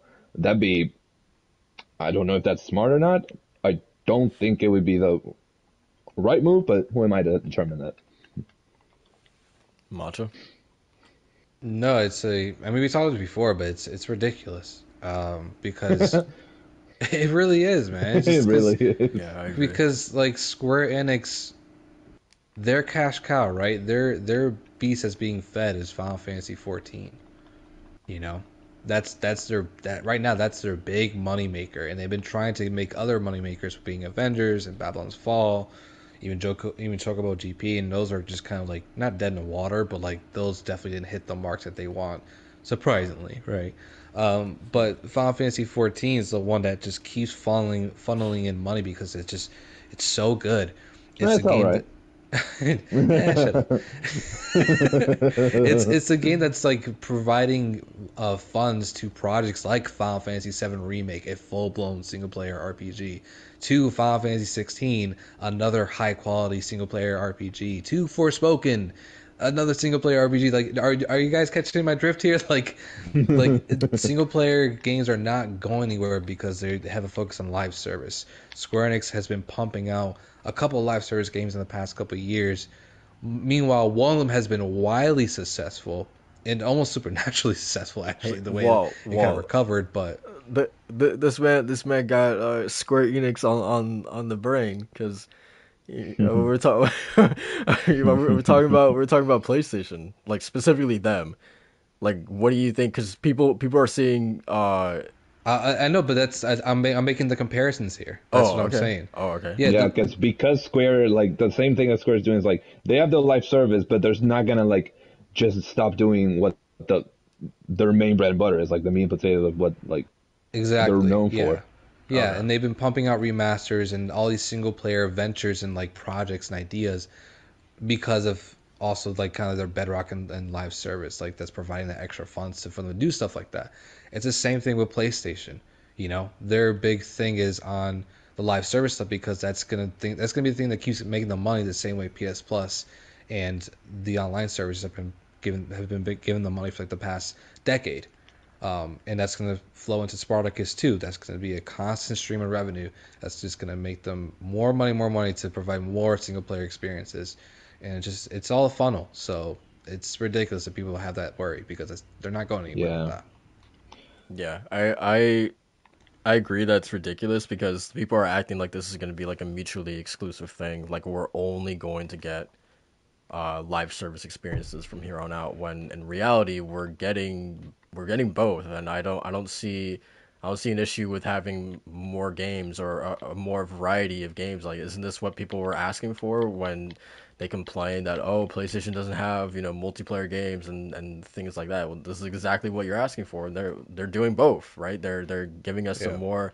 a wider breadth of content to their players, which I'm probably not going to play all of them, right? I'm not the biggest multiplayer fan, but like mm, regardless, there's going to be an audience who is craving for those kinds of experiences. yeah. Yeah, I've been waiting for them to do some kind of fighter, 3D, 2D, not 3D, but 2D fighter, Mm. just so I can actually use PS Plus because I have no online, uh, other than maybe like Elden Ring or something, but it's very minimal. And at that Mm-hmm. to that point, I would love for me a reason to get back into online and jump into multiplayer scenarios, with one of them being DNF Duel coming out at the end of June. So True. that's another reason that I think that's only like a PlayStation console exclusive. So Yeah, there's that. it's weird because like I feel like are people also just forgetting the fact that I forget if it was Jim Ryan or Herman who said that they have 25 games in development at PlayStation Studios right now. Yeah. 25. So Mm-hmm. you're taking Or like just half doing of them were like new IPs or something, right? that too, and just doing simple math here. If 10 of those are live service games, then you still have 15 that are single player games, right? So yeah, I don't understand like I just don't understand where like the worry and concern is coming from. It's Just really being weird to me. dramatic. Just being Um, dramatic. yeah, for sure. But yeah, I guess that's pretty much it for. I mean, if unless you guys have anything else you want to talk about in regards to Jade Raymond and Haven joining PlayStation. Matt, congrats. Matt, Yeah. congrats to the team. Yeah, They're Kudos. back in Welcome the to the family. family. and Welcome to the Welcome. family, son. You know? this also, I guess the last thing I'll say is that this also feels different to like a Insomniac acquisition or Housemark or Blue Point in terms Mm. of this actually feels more in line with like I guess like a Naughty Dog or not Sucker Punch, Gorilla Yeah, it acquisition feels more where personal. where those companies, when they were acquired, they were literally like just starting out. Like they were in their infancy, and this is literally like Haven has only been in existence for a year. Mm-hmm. So literally, they are picking them up literally at their beginning before they have even released the game. I'm not saying that it's essentially like Sony built this studio, but like to be honest, Sony has been there funding the studio since the beginning. So I mean, really, yeah, it does remind me of like a Guerrilla situation or Yeah. Naughty Dog when they picked those guys up, like essentially at their start. It better not be the Twisted Metal reboot. I swear to God. Hey yo. Can you imagine Haven Studios working on a Twisted Metal reboot of Hey all man. things? That would be funny. I, But thank I, God they I, said it's a new IP, so you don't gotta Yeah, worry about that. Gotcha. It's yeah. Metal Twisted. Oh yeah. I, But yeah, so, no, it's funny how like to because I had to bring it out. Like Macho mentioned just how their website is slick as hell. It Like is, man. we got companies like just like that have been for with us for a while, and not just video games and non-video game alike.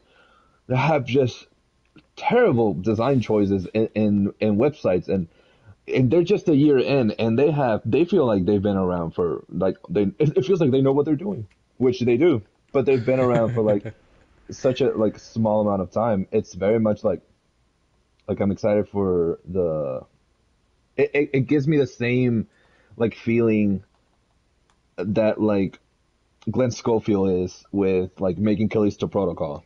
It's like it feels familiar, but it's new. It's like because it's Space, but it's like the spiritual successor. But it's like J. Raymond, Haven, PlayStation. It feels like I feel cozy. I feel like we're back home. Like yeah, we're working on games that matter. And to Macho's point, he brought up Forspoken. Uh, like my meter towards interested moved just more towards it. Like it's like it's moving around a lot. It used to be in like I don't care. Now it's like maybe like it's Oh, a that's a day one for me. Yeah, that's a day one. bro. Okay, so I don't have to feel shame for like starting to like feel that way because like Man, you I need don't, to feel shame at all. Like what you like. I 'Cause don't who know about cares? y'all, but like because we just I roasted this game so much in my mind at some point where now like now I'm like that looks so fun. That game looks so fun. It looks so beautiful now, like the cop. Oh man, but yeah, with Haven, congrats, and can't wait to see what they're working on that. Now truly headcanon, real Twisted Metal reboot.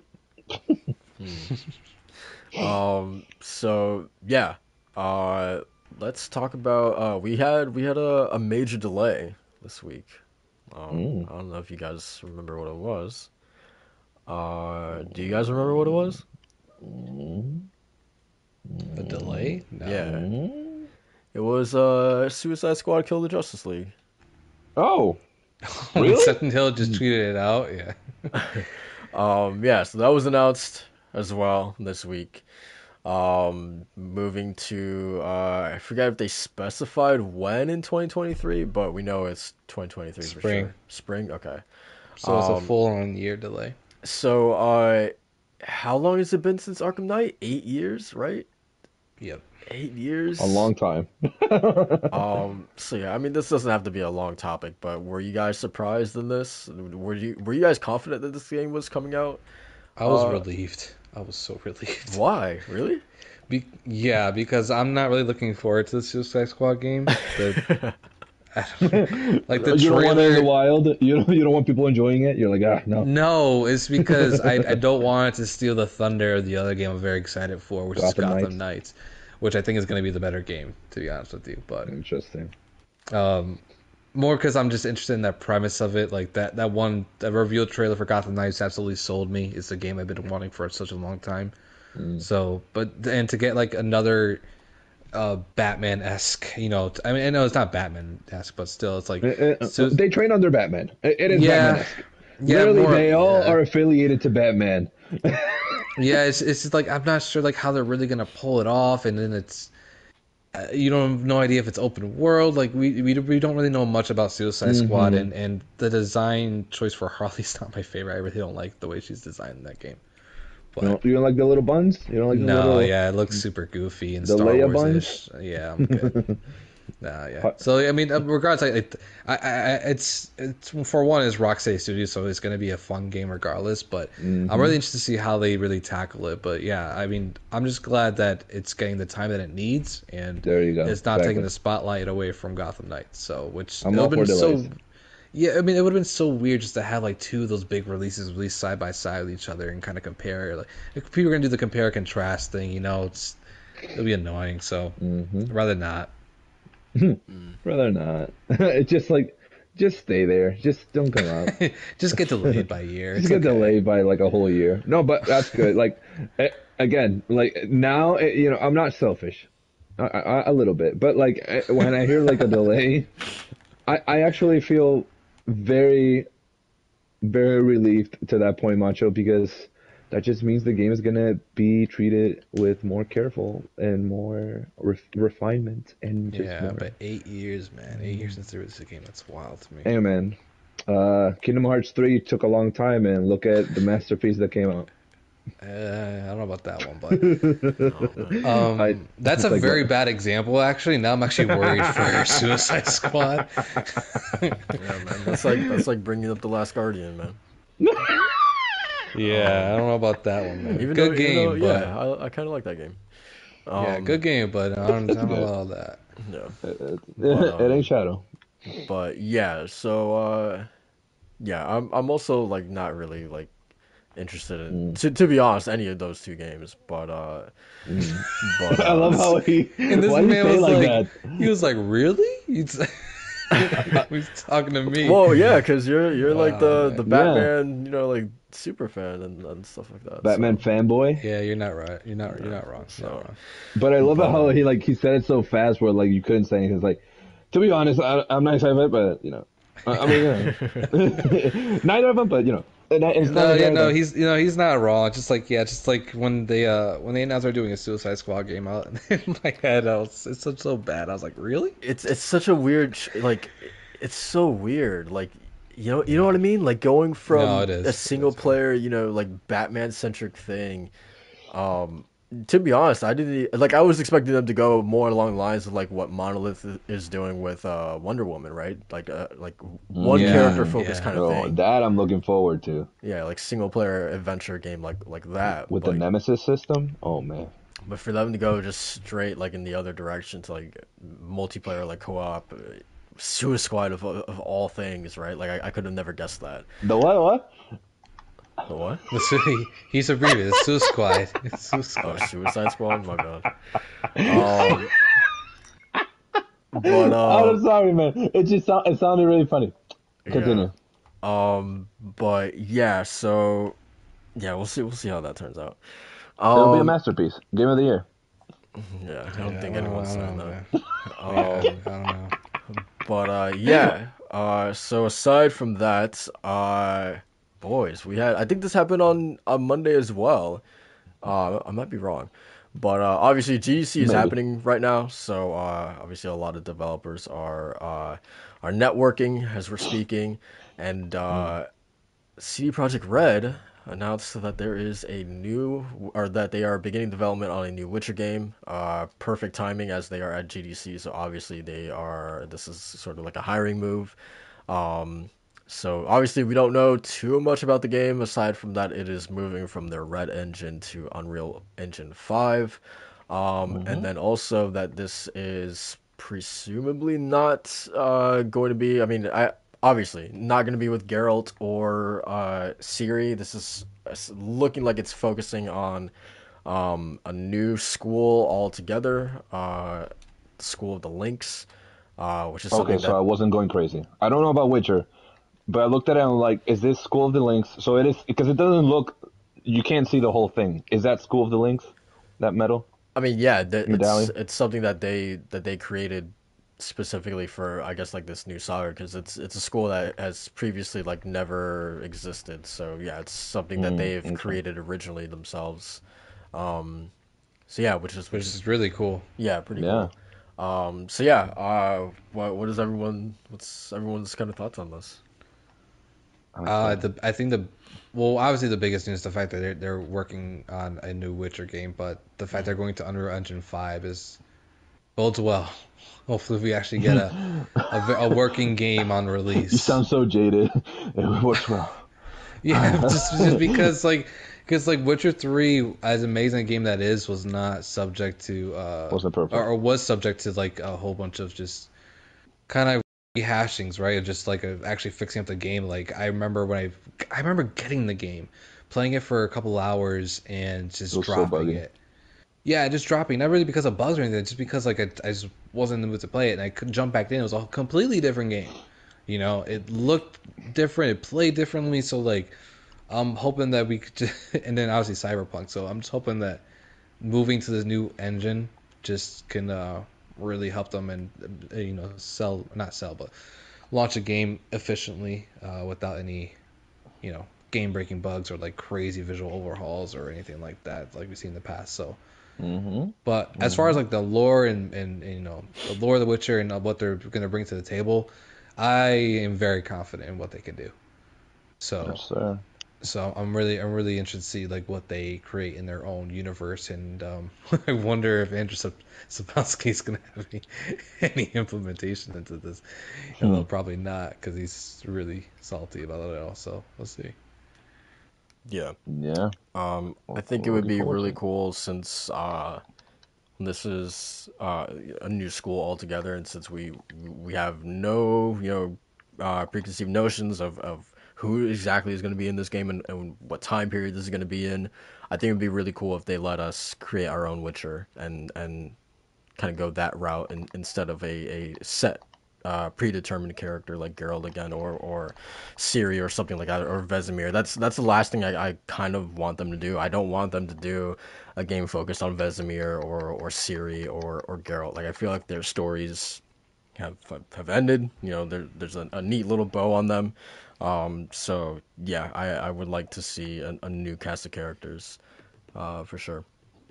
Yeah, Yeah, for speaking of sure. that, actually, I think it'll be really interesting if they decide to go into the past and start up their game right when the convocation happens. And there's needing for like these witchers, these monster hunters, and then School of the Lynx is one of the earlier schools that was established but wiped out eventually. I think that'd be a pretty cool storyline to follow. By the Fire Nation. Yeah, pretty much. Yeah, that'd be Um, interesting. Because there's like, is there like in Witcher 3? Correct me if I'm wrong. They have time travel, right? Or is I it mean, dimension traveling? Like, what is it that they have? is more dimension traveling than anything, and that's very minimal because only is the only one that really experiences that. yeah. Then by having like that idea, I mean, I don't know if like they can like explore just a completely different universe in that regard. I don't know, Oh yeah, I see what you mean. Yeah, because like they already like told you, oh yeah, there's other places. Because even Siri goes to like, oh, they were flying like vehicles or whatever. They were flying like hunks of metal, whatever. Like she describes basically cyberpunk. That would Like be weird because it'd be like, okay, you're telling me that Witchers exist in this cyberpunk world now, no, or don't give and me Witcher cyberpunk, but like give me like another like fantasy place. I don't know, like the another yeah. He's realm talking or another specifically. like Yeah, he's talking yeah, just specifically not like where Siri and Geralt are no, that'd from. be disgusting. Not no, no, no, Witcher, but like Witcher cyberpunk. but like I mean like that was just an example, but I mean like Hmm. if if I don't know we dimension hop to like a Hmm. sand planet or something like that, so Right. you tell me now that like there's like Witchers in that universe as well, you know what I mean? Like Yeah, I mean, here's the thing. I don't know how crazy they're gonna go, and like, because they specifically said, we have what haven't we done? We haven't announced Witcher 4, and that very much tells me that this is just gonna be. I mean, of course, it can very much be in the same universe. I'm going like overstretching like other universes, but like if there's like somewhere else where like to Macho's point, like they go back in time and like when it was first founded, or if it's like a place where not necessarily the origin of the Witcher, but just the makings of that like start or like just the very much origins somewhere else. I don't know. Like if they're gonna implement like past characters, that'd be cool. Like just like cameos and stuff, but like a completely different cast to your point. So that'd be refreshing and like because I feel like I spent enough time with everyone in that world in mm, Witcher 3, and the books very much explore every nook and cranny of that cast of characters. So like a different, completely new setting would be amazing. Honestly, I wouldn't mind if it's like a setting to the similar vein of like Blood and Wine, that area. Yeah. Like that was. I still think about that. Like y'all, like it's crazy how like Same here. Yeah, I need to replay that on PC. oh dude, it out of all the DLCs, I have 3 DLCs that are always at the top of my head, and it's Blood and Wine, Undead Nightmare, and Old Hunters. Those 3, like that's peak DLC for me. This is just incredible. Yeah. But yeah, we'll see. So yeah, very excited. We won't see this for a really long time. Actually, let me ask you guys this: No, what comes out first, Elder Scrolls 6 or The New Witcher? Well, it depends how much they have to do in Unreal Engine 5. Like, I have no idea if they're going to carry over all their assets from Red Engines to Unreal Engine 5. don't be smart with this. You'd be dumb. Well, that's the only thing that I'm thinking of. Like when Soul said that they're going to move their stuff to Unreal Engine 5, I immediately thought like, well, Right. they're going to reuse assets or they're going to bring some over. Like, because it really depends how much that's going to be. But with that said, Witcher 4 is coming out first. For the meme. Yeah. Honestly, yeah. I at this point, I just like Elder Scrolls is just a fever dream. Like for me, it's like they're like we're working on it. I promise, and I'm like okay. Like Yeah, no, there's no way Elder Scrolls 6 is coming out before new consoles come out. we'll get 4 more expansions for ESO before we get Elder Scrolls 6.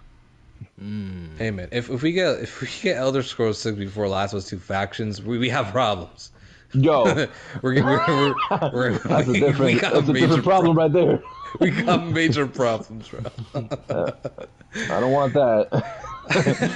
I don't want that. No, go back, please.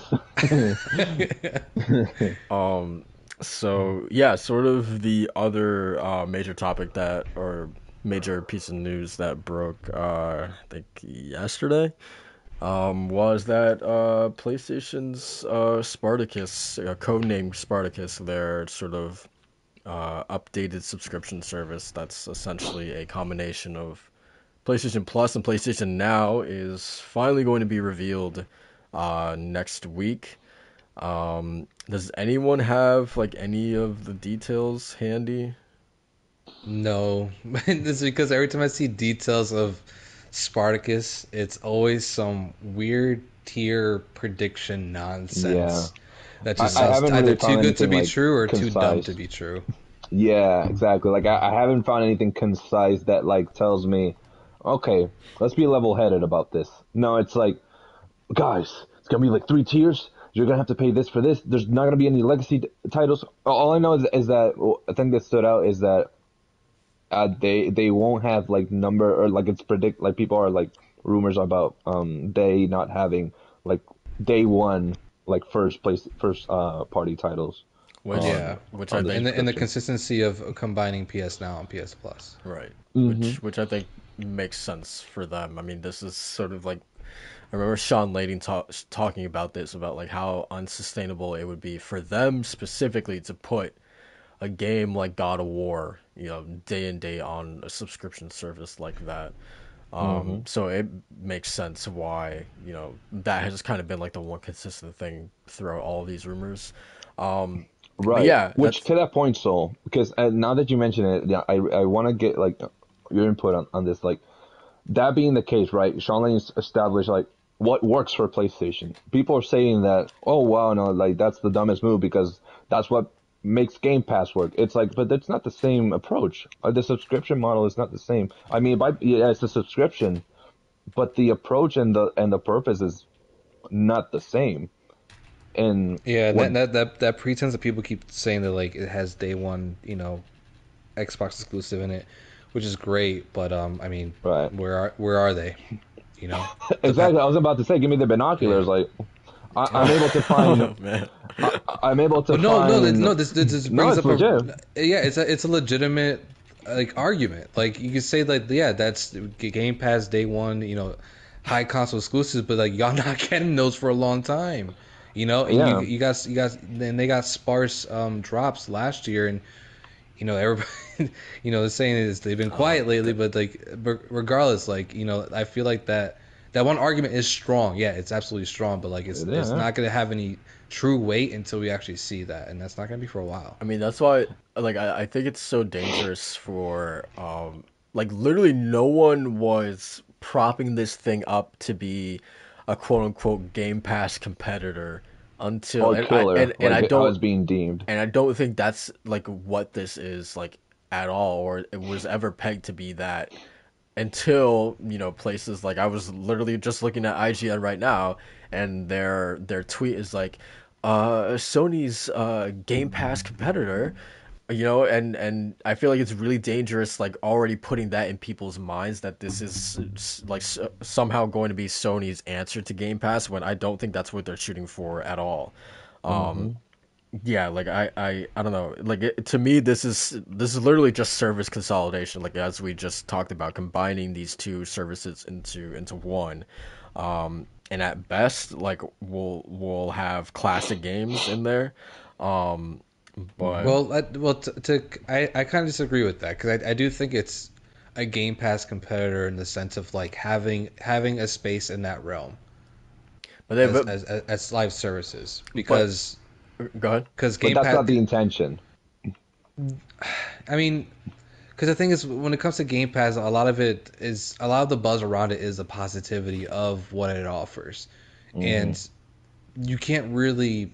I feel like you can't really just let your competitor just stay there and reap all those benefits and get all the publicity that it wants from like, media. I mean, we're seeing it like right in front of us, right? Like where media is just absolutely just eating up Game Pass, Hmm. and and of course PlayStation kind of wants a space where they want to dip their toe in there.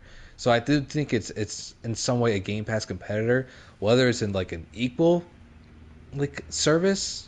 I don't think Right. so. No. Which is that's where the argument lies. Like Yeah. you have people saying, "Oh, this is the Game Pass killer."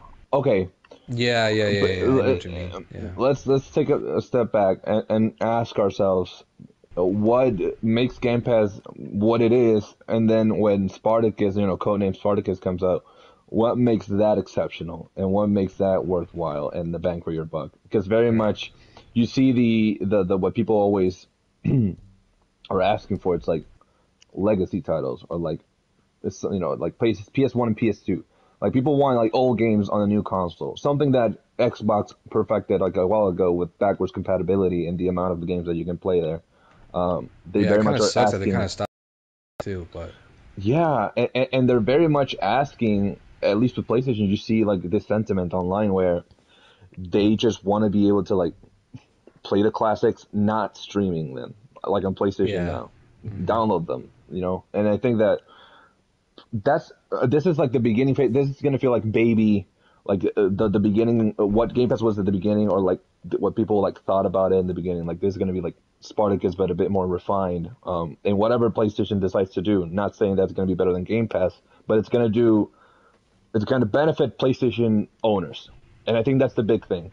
It's that focus on your audience. What does your audience look for when purchasing a PlayStation or when providing feedback? And I think that's what like Spartacus is going to be the answer to. Is it the answer to Game Pass? No, but is it a competitor? Yes.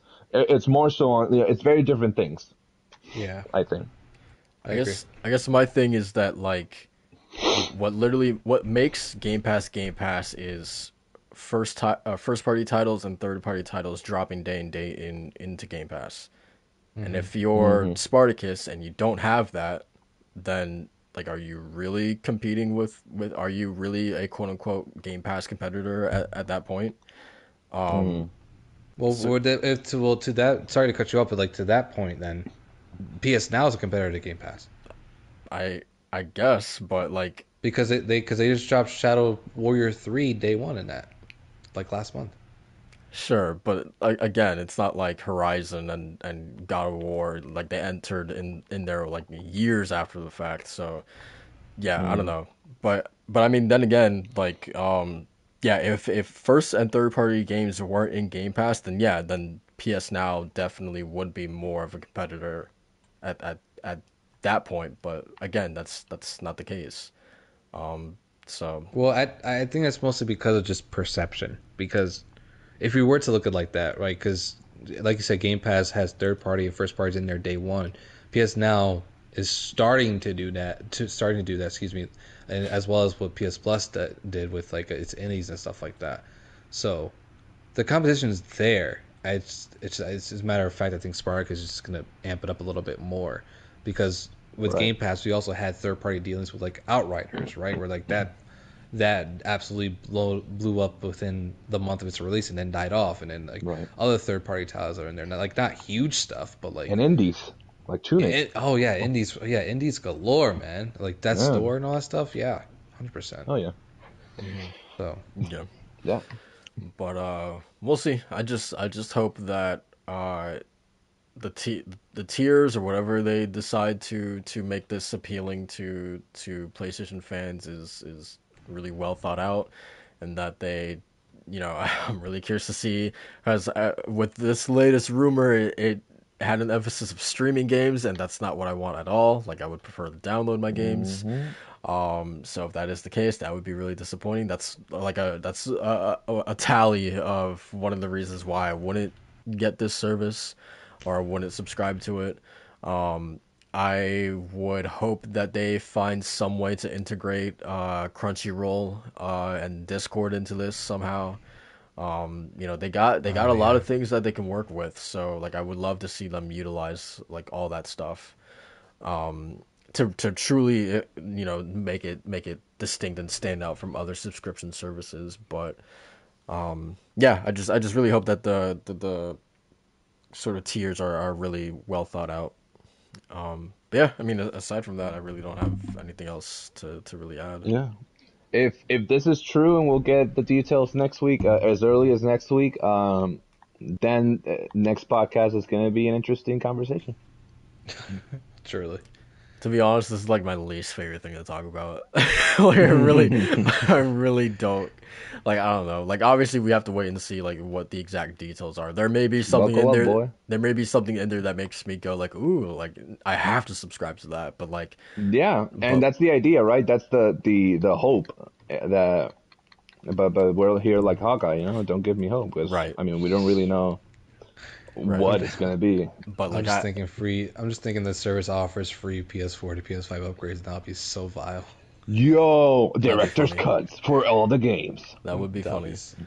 that But would be so vile, dude. Pain, But yeah, like I agony, don't. even. But like I don't have like I get PlayStation Plus like maybe 2 times, 3 times a year. So like Mm. I don't know. Like it's gonna be Yeah, I interesting to get the see. 3 month or like a discount every like so often, but like it's because I do enjoy some of the free games that they do give because they give some fantastic free games, but and some of the discounts are like worth it for me for the games that I buy. But Hey man, Yeah. this month was Ghost Runner. That's a fucking fantastic game right there.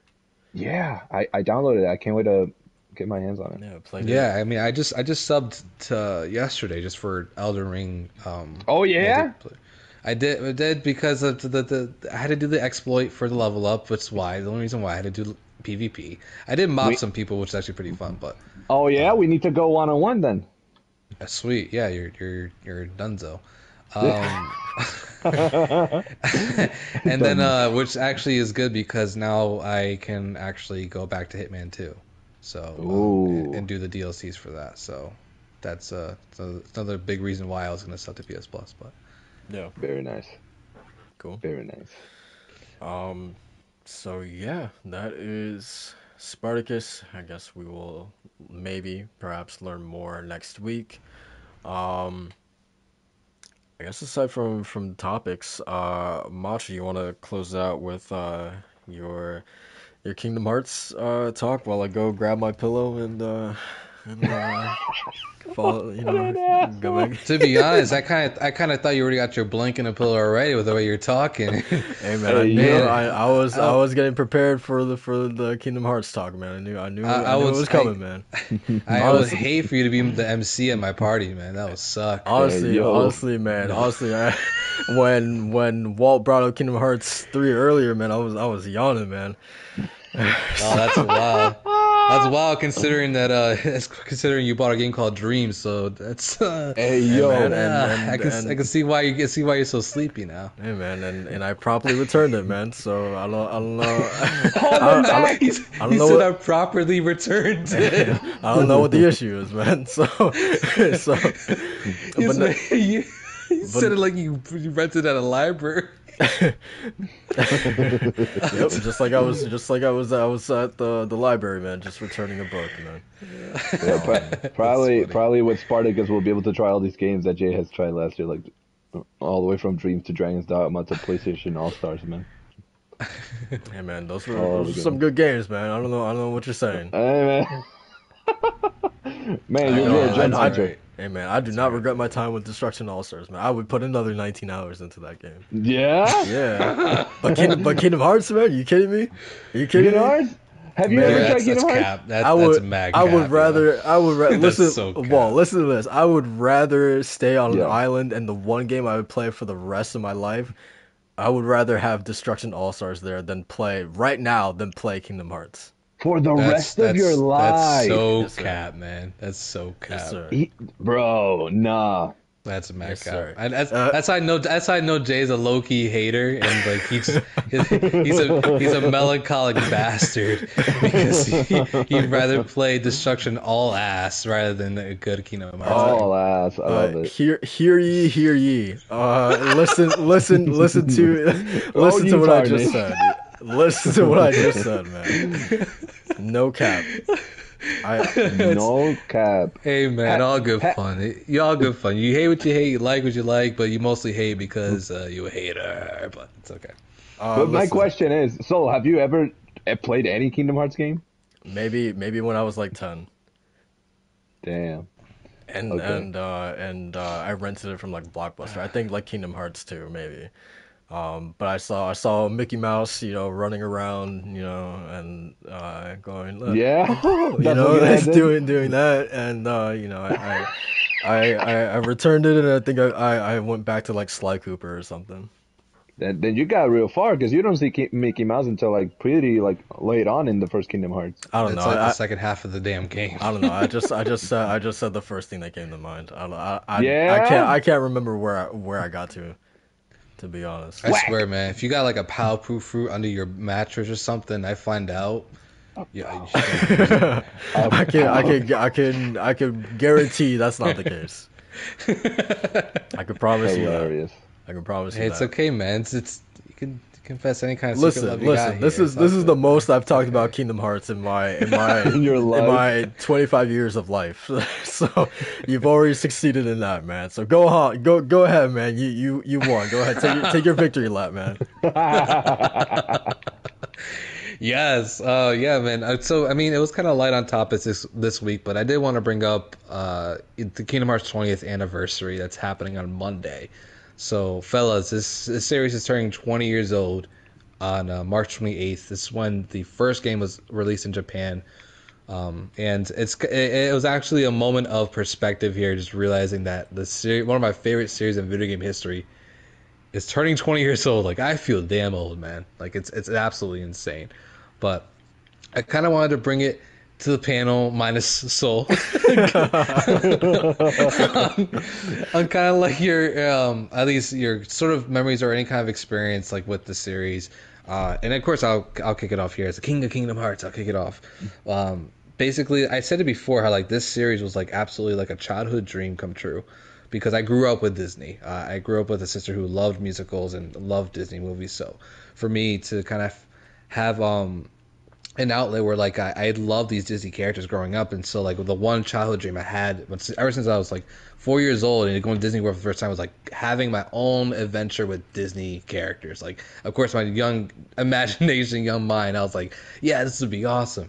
So the fact that, I got a game out of that and I saw it on TV the first time, I was just absolutely flipping out. I was like, that's me. Like, I get to finally go on an adventure with like my favorite Disney characters.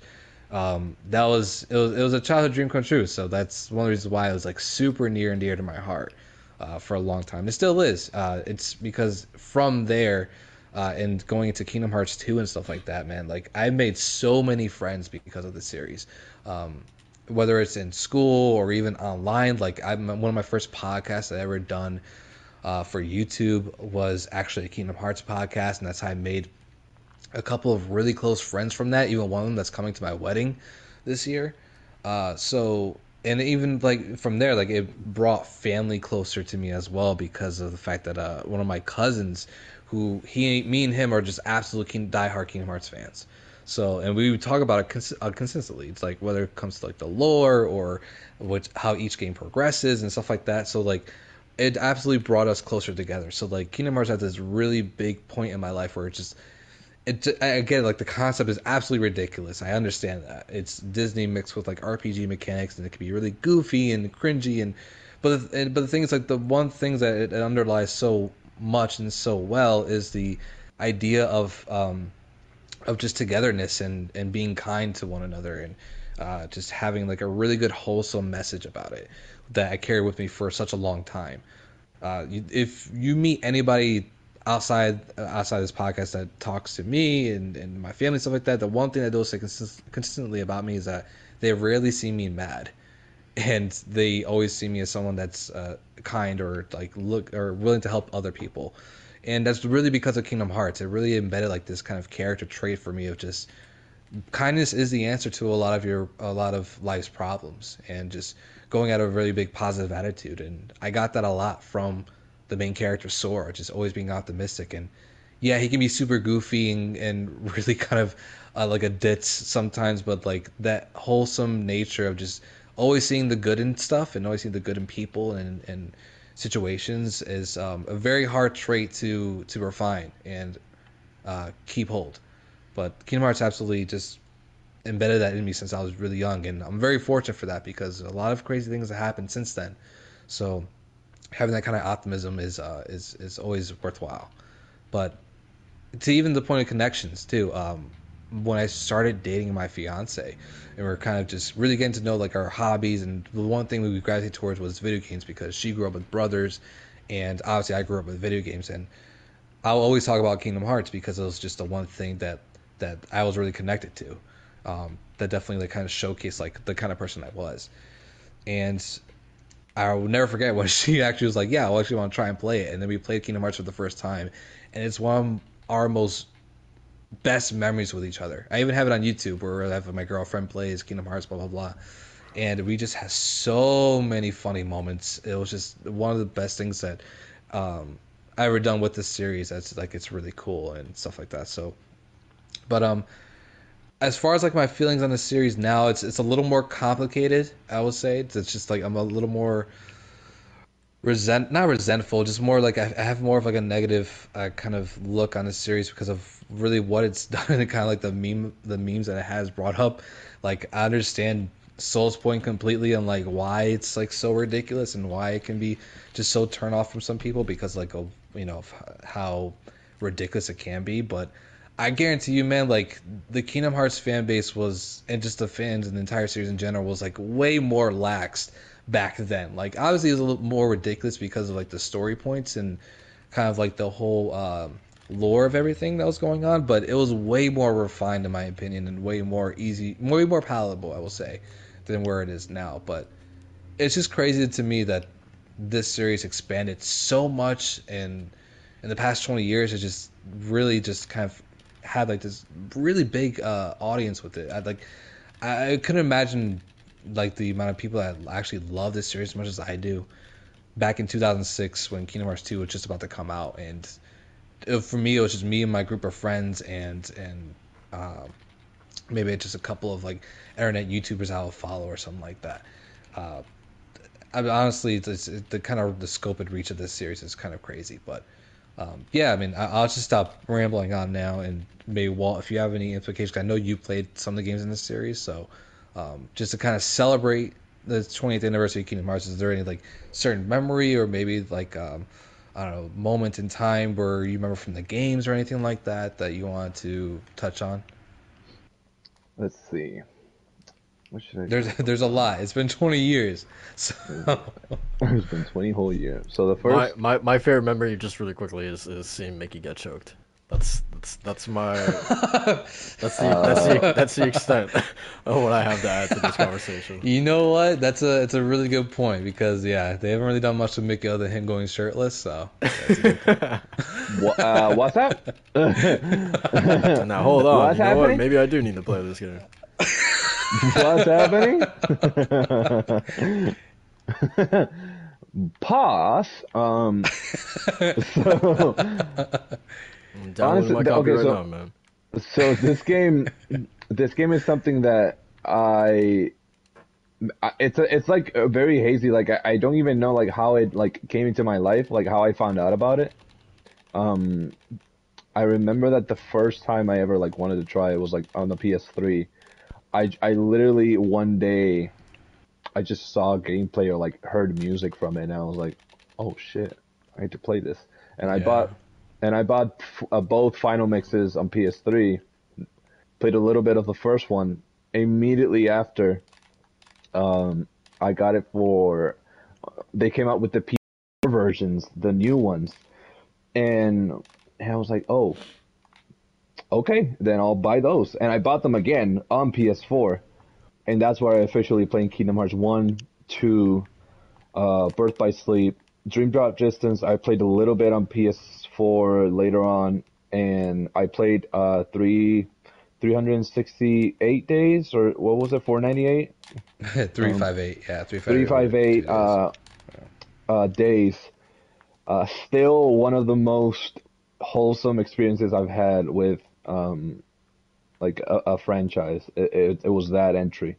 Oh, 358. Really? Yeah, like I got so invested in Axel. What was the girl's name? Shion. Shion's Yeah. and the other good one was Roxas. Roxas. Oh my God, there's so many names. And Roxas, those three. I fell in love with like the relationship that they had and the so wholesome and how much Axel actually like was like the big brother of the two and the whole dynamic and everything. Kingdom Hearts. So here's the thing. This is back when I really was starting to get into like completion of video games. And once I saw the criteria for like Kingdom Hearts 1, I was like, okay, this is not serious. I'm gonna complete. The grind is absurd. Especially in Kingdom Hearts 1. I remember there was a specific item you needed to grind in the level before you fought the Sephiroth like esque boss.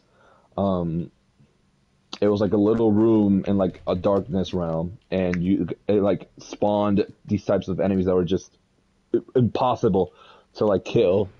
And Yeah, that was like that's the difficult one. that was a requirement for like the ultimate key. And I was like, you know what? I don't need the ultimate key. I'm good with the pirate one. I'm good with whatever one I had. After that, I really was invested, and I was like, I want to see this like amplified. I want to see this like in with better graphics. So I started Kingdom Hearts 2 with the final mix that I had purchased, and I remember I only played that for the whole week. I only played Kingdom Hearts 2, and I was so invested. It was like, it's a genuinely fun experience. I really enjoyed my time with that game. And then right after that, I was like, okay, Birth by Sleep, completely different, a bit older. Okay, let's try this one. And to this day, the story of Birth by Sleep is still one that I like usually remember more than I do Kingdom Hearts 2. Like, as Yeah, it's an incredible story. there's something about that trio of characters that really stood out to me, and the fact that you had to play all three campaigns to actually get a feel of the entire story. I that really like I don't know. I really enjoyed that aspect of it. It's kind of like Nier, where you have to play the game multiple times to actually get the scope of the full story.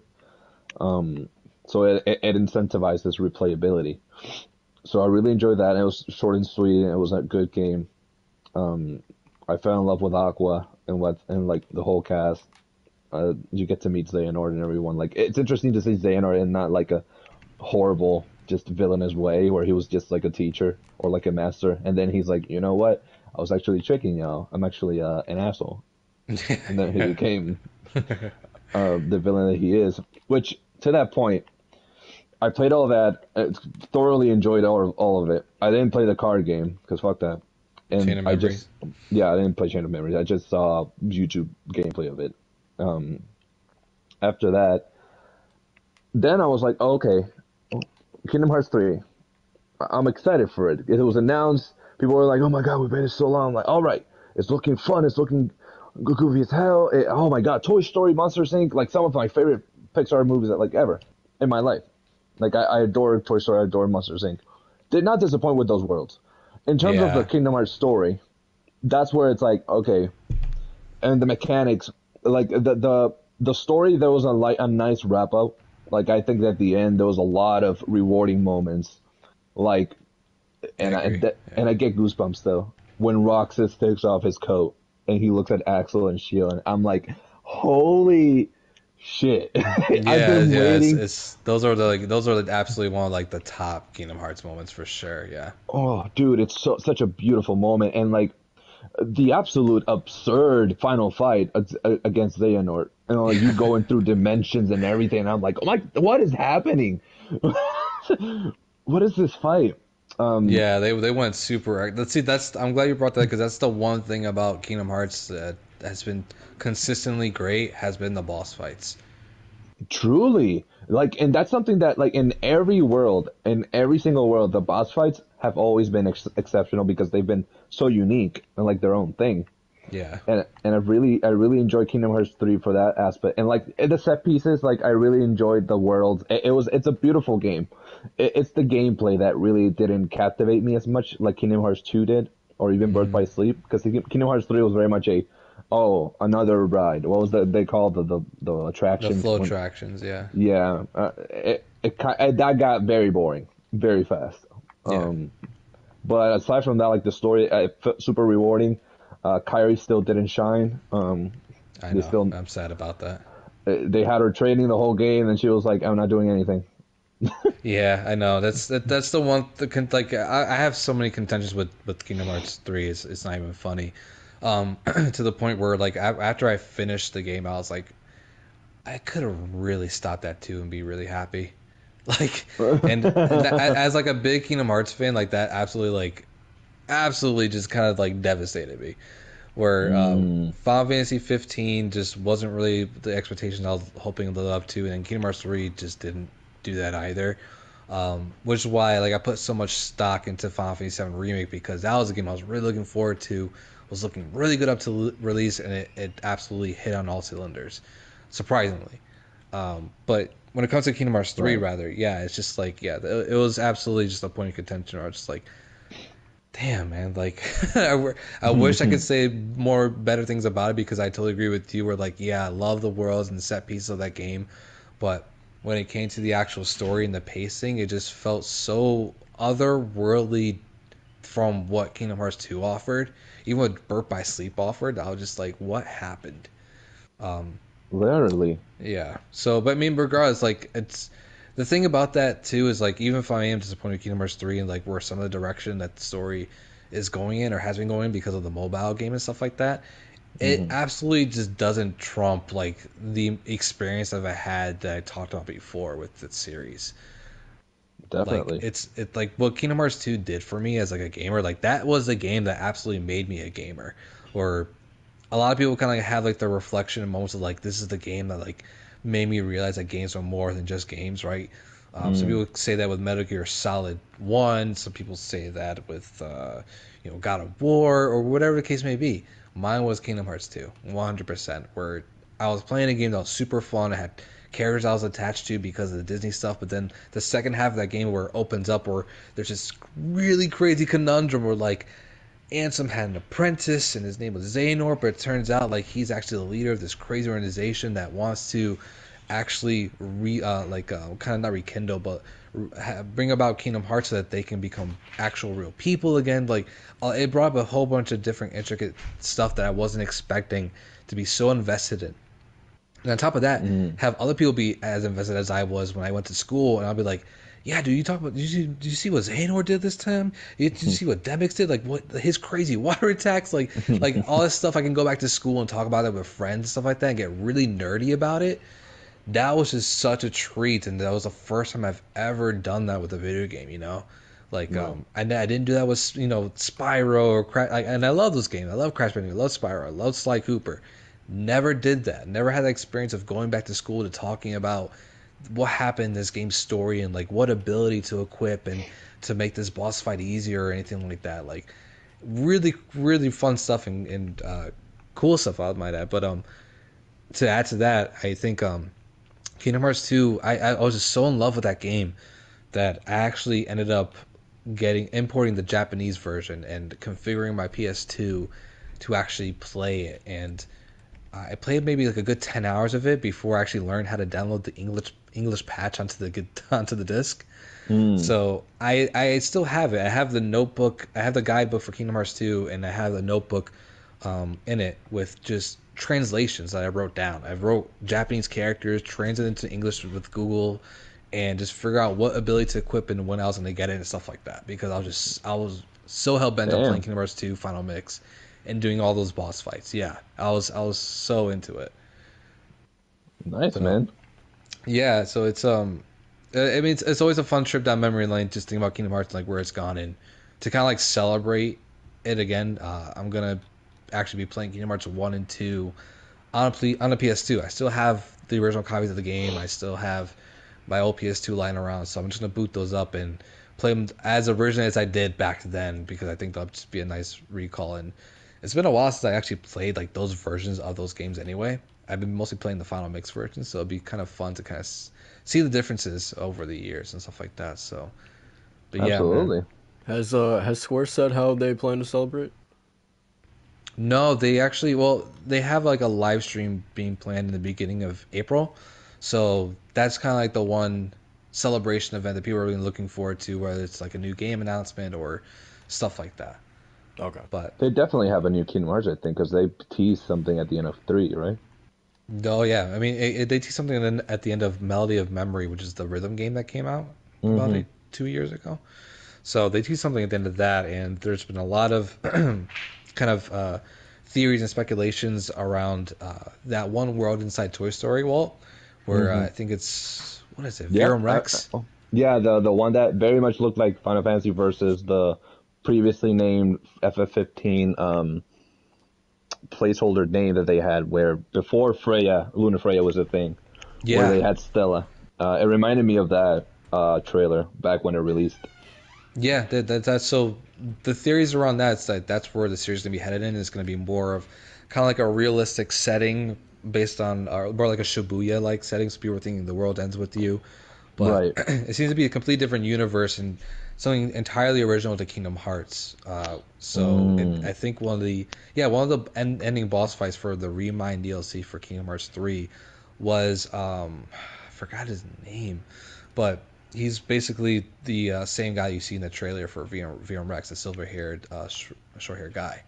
He's a boss fight, so people are thinking that he's gonna have a big influence in the next game. So it's gonna be interesting to see where they go from there, Yeah. because what I really wanted from Kingdom Hearts 3 that really didn't deliver, but something that Final Fantasy 14 did was like have a really good ending chapter to a saga.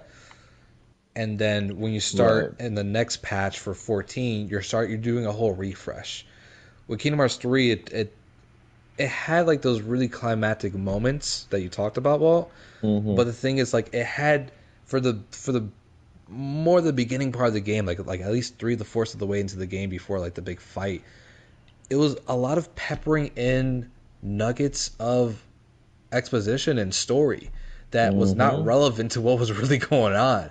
It felt like either with the whole Maleficent and Pete and finding like the black box and stuff like that, like that had no I did not resolution know in where Kingdom that Hearts was 3. going. I was like, Exactly.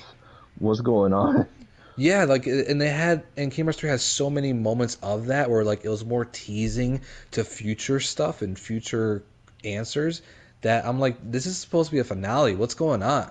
So like that's why I was getting so frustrated with it. And then with Kingdom Hearts 3, I guess like the way it ends, just like, it was just so like so unsatisfactory in my opinion. But regardless, the next entry, it feels like what they're doing now is like a total refresh, which is something like I'm really looking forward to seeing what they do. So Right. whether it's gonna have Disney Worlds or not, we'll see. But either way, I'm gonna keep my eye on it, regardless of my feelings on Kingdom Hearts 3 and this whole Which to that series right point, now. But like two things. One, did the DLC resolve anything with like Sora and Kairi, or are they still like like separated? no, I mean they're still separated, yes, but what Remind did was let's just say like after I beat Remind, I looked at Kingdom Hearts 3 a lot more favorably. Especially the Mm. ending. Like it like there's a bunch of missing pieces in that ending sequence that to the point I was just really not just confused because of story or lore reasons, but more because I was just like, what? Like I was like, what's wait, well, hold on. How do we get to this point? Where what happened? Like and all that stuff. And Remind absolutely answers those questions. Mm. It's and I think I pointed this out too when someone tweeted out that Remind or Kingdom Hearts 3 Remind was better than Final Mix, Kingdom Hearts 2 Final Mix, and I was like, absolutely not, because Remind answers all those questions and it makes a good game better. But Kingdom Hearts 2 Final Mix made a great game even more epic because of all the boss fights and all the extra scenes. Remind absolutely just fixes all those issues that Kingdom Hearts 3 initially had. If that answers your question. Okay. So there's more of a closure sensation than. Yeah, 100%, 100%. Yeah, after Remind, I Okay. was way more happy with like where those two ended up, where Sora and Kyra ended up, and how like we got to the conclusion. Like it made a lot more sense, it was a lot more satisfactory, in my And do opinion. you get to use Kyrie in the DLC or something? Yes, you do. Yeah, Okay. there's one Thank God. specific moment yeah, that's why it reminded a really good job with having that ending be so good now. Like it's more about bittersweet ending than it was just a confusing sad Depressing mess. ending. Yeah. I Yeah, was I it was made it very more bitter it depressed. made it more bittersweet. I was when I see she's next to him and then he just disappeared. I'm like, no, don't do that to me. Don't do that to Yeah. me. Yeah, when Don't. that happened I was like, "Are you wait, what?" They were a whole game. They were trying to be together, and now you're telling me that they're not. Like, Yeah, that was the point I was making too, where I was like, I can stop at Kingdom Hearts 2 and be completely okay because right. Kingdom Hearts 2 was the quintessential perfect ending where like in Kingdom Hearts 1 they established they want to get off the island and they um and then once they do they have their adventures they realize it's something completely out of their realm and the one thing that they want to do they can't at that point because they have to do their journey they have to figure out these problems and help solve them because that's the kind of people they are. But their one Hmm. goal at the end is to reunite with each other and go back to the islands, go back home, right? They had their adventure, they're done. And in Kingdom Hearts 2, they actually got that. They all came Mm. back home, they're all satisfied, they're all happy, and then they get the message at the bottom from Mickey saying like, "Hey, there's other people like you that need our help." And then that's where you get burnt by Mm. sleep and stuff like that. But regardless, yeah, Kingdom Hearts 2 has absolutely like one of the most perfect endings for me. Where like they all came home, so Right. And to that point, like to this day, like I remember always like endings that left an impact on me. And Kingdom Hearts 2 specifically, as soon as Sanctuary starts hitting and that final scene like starts rolling, like that's mhm. still like I get goosebumps and I like still get teary eyed when I watch that. Like it's so that's a song that still it is one of the greatest like implementations into like a video game and the themes of the video game and the way that it plays out. It's so beautiful. It's absolutely Yeah, beautiful. and 100%, yeah. It's that whole Sora looking up at Carrie saying we're back, and then she's responding to him, "You're home." Yeah, it hits Oh home for me man, too. but where he's like, I don't know if it's the same ending. I might confuse it with the first one, but I know that they're walking like from the beach and they're like there finally they're back and she's like crying and like yeah she tells him like you're home and it starts hitting. Oh man, so good. It's so good. Yeah, man, it's saying a lot of the stuff hits home in that series, and obviously out of context, things will look really ridiculous, right? Because I get it, I completely get No, it, it but That's is. I No, mean I'm that's still that's with anything though. if you're Yeah.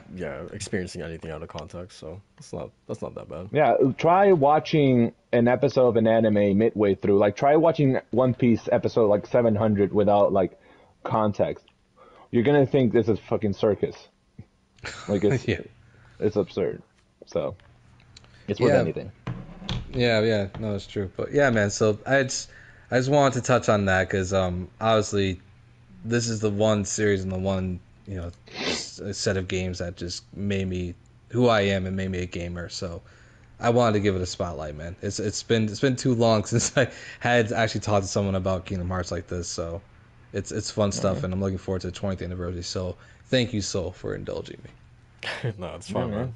man. This is your this is your podcast as much as it's mine, man. So you guys can talk whatever you want, man. Yeah, man. And we can say, Kingdom Hearts, we don't endorse it. It's a bad game, and don't Yes, don't play it, y'all. Yes, sir. Back to our Yes, sir. back to our regular scheduled program. But no. In a serious note, that's awesome. That's a franchise that's sort of like, I mean, similar to like how I feel about like The Witcher, like Mass Effect. A franchise can inspire that much love for you, or has instilled like good qualities in you, like how you were talking about just kindness in general. Like I think that's really cool. Yeah. Thanks, Absolutely. man. Thanks. Yeah, I appreciate it. Yeah, it drives home a lot of really personal traits. So so much appreciated, guys. Now you know how I feel when I see the color green in a Persona anniversary, because I'm like, yeah, I'm just fucking. Now we're like, full circle. hey man, now here's the thing: when Persona does their like announcements, like Macho So and we ain't gonna shut up. We ain't gonna shut up. Hey man, I'll be right there with you. I'm done with the Atlas. I'm over my Atlas burnout, so I'll be there right there with you, 100%. Did Aegis Rim like bring you back? 100%, yeah. I was just so burnt out from Persona 5 Royale after that, and but other than that, There we go. Yeah, Full circle, Aegis baby. Rim was really good. Yeah, so I'm excited for Persona 6. We'll see where that comes up, but Yes, sir. if the color green's not in there, I'm still roasting your ass. If they don't make the theme a earthy green with a nice chai latte, I'm out. Hey, well, what's his name? Shoji Meguro might not be a composer because he left P Studio a while back. Oh yeah, we did talk about that. Yeah. So that sucks if that is the case. Now here's the thing. I think it's Persona 2. I think Innocent Sin. I might be completely talking about my ass, but I know that one of the Personas, he was not the lead composer. It was someone else. Yeah, I don't think he was for like the first two. Yeah, and they still hold up. I gotta say, like I mentioned a lot of podcasts before. I was playing Persona 1, and the soundtrack slaps. Like it really fits with the theme and whatnot. So honestly, man, as long as it fits the thing, that's my big thing. Like Persona 5 worked, and Persona 4 and 3 worked because it's cohesive and it fits with each other. So this made me remember, since we were talking about like the color scheme and all of that, that I wrote an essay. I forget what year, but it was probably like my first year in college. I wrote an essay about like I don't think it was exactly about like the colors, but it was like, here's the themes of Persona 3, 4, and 5, and how the colors were mirror the themes that each game is trying to tackle. And just thinking about that now, I'm like, God damn, I really made my professor like have to sit and read an essay about this shit. Like, God damn, dude, I was the worst kind of weeb back then. The worst kind of weeb. Yeah, Damn, man. I didn't even do that with Kingdom Hearts for my assignments. man. Bro. The most, man, I haven't done anything. I mean, I've done like with video game. Like I once did we were doing a dissecting of a scene for English. One of the English, I think it was English 2 or something. And it was like we're touching on like Hamlet and whatever, and we were basically dissecting scenes from media that explored any type of like emotion or themes. And I specifically remember the scene that I chose to dissect was when Joel and Ellie in the first Last of Us, when she runs to the cabin and she's in the room, and she like finds out that the only reason, supposedly for her, the reason why Joel is taking care of her is because it's like a replacement for his daughter. And like she's like, everyone's like left me, everyone except for you. And he's like, he explains his situation, and it's like, I've never gone out of my way to pick like an anime like that. That's interesting. I've thought about it. Like I've almost been that weeb. So like I've almost been to like the point where I, I almost like made an essay where like I would talk about the themes behind Naruto characters, and like how Sakura is like the perseverance of the group, or like whatever. Like, Damn, I never ever did that in school, man. I never got to do it, but it definitely went through my mind. That was for me and my group of friends and my cousins on the school bus ride, man, where we're just getting into the weeds about Kingdom Hearts and talking about all the story intricacies and the boss fights and stuff like that. Honestly, I'm going back to school next month, and it's kind of like a class that I'm gonna be making a lot of presentations on, and I'm already thinking about talking about fucking video games and anime and shit like that. Hell yeah, man! Hey, man. That's where inspiration. That's where inspiration comes from. That's where the inspiration comes from, man. That's what's up, man. Right now, I'm developing a research proposal for my research class in psychology, and my thesis is how Dungeons and Dragons can provide mental benefits in like the pandemic, like with the social anxiety and whatnot. So like, I mean, go for it. Like the inspiration is like everywhere for it. Yeah, that's why I was making it a point before where like Kingdom Hearts absolutely like embedded like those different traits of optimism and kindness and friendship and keeping close with people, like all that kind of stuff. Like that was a bedrock on top of like my family as well, but like that series absolutely just embedded that stuff into me where like I carry that day in and day out.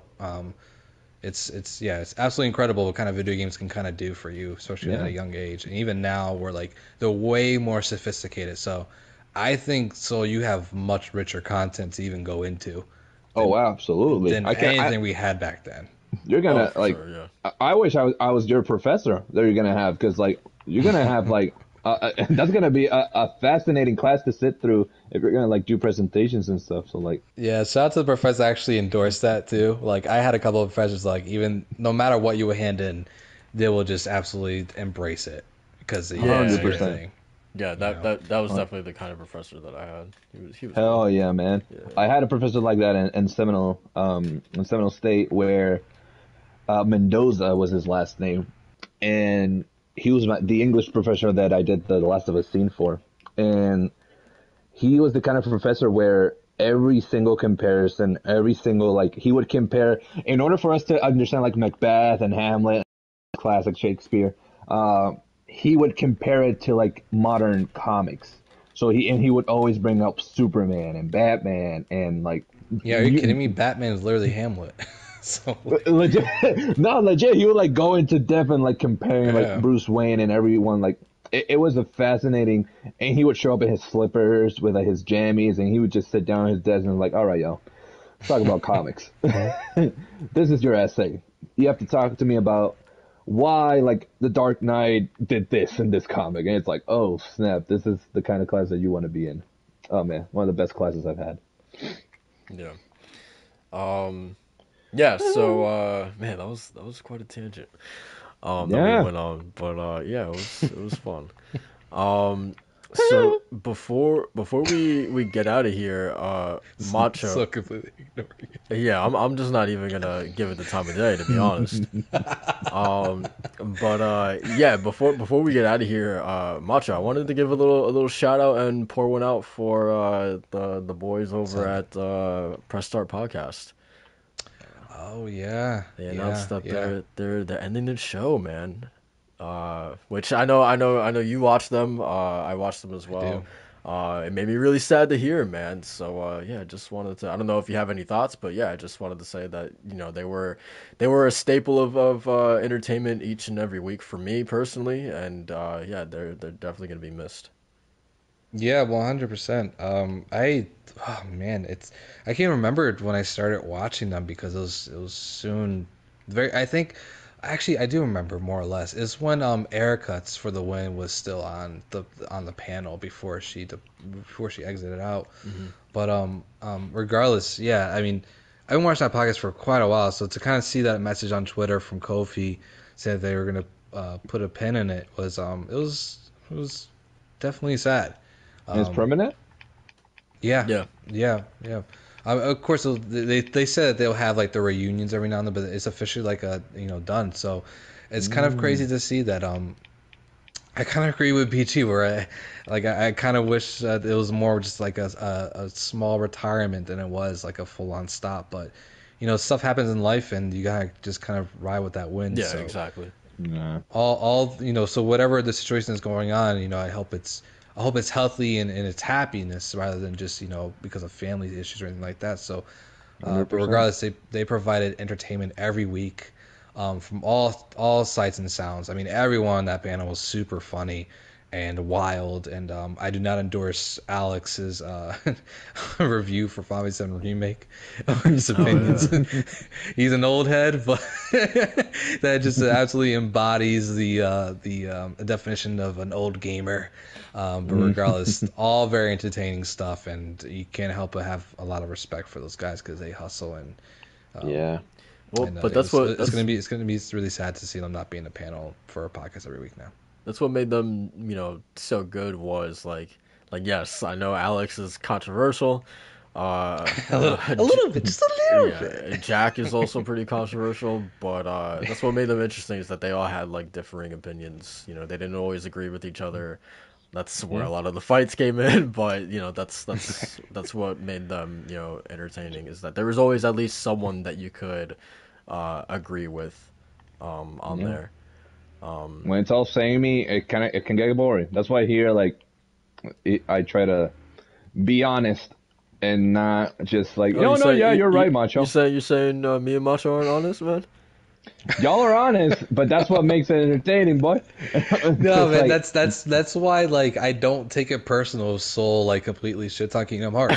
Like, you know It's what I it's mean? just it's just yeah, jokes. It's just jokes at the end of the day. Yeah, at the end of the day, it's just jokes. He's a melancholic bastard, but it's just jokes, man. and that's like why Soul and I don't get like I heated know when you like say that the characters don't give you the chance to be invested in Last of Us too. Like we all have I different. I know I know Macho was literally the embodiment of that meme of like the crying face, but they're wearing a mask that's like it's just like a smiley face.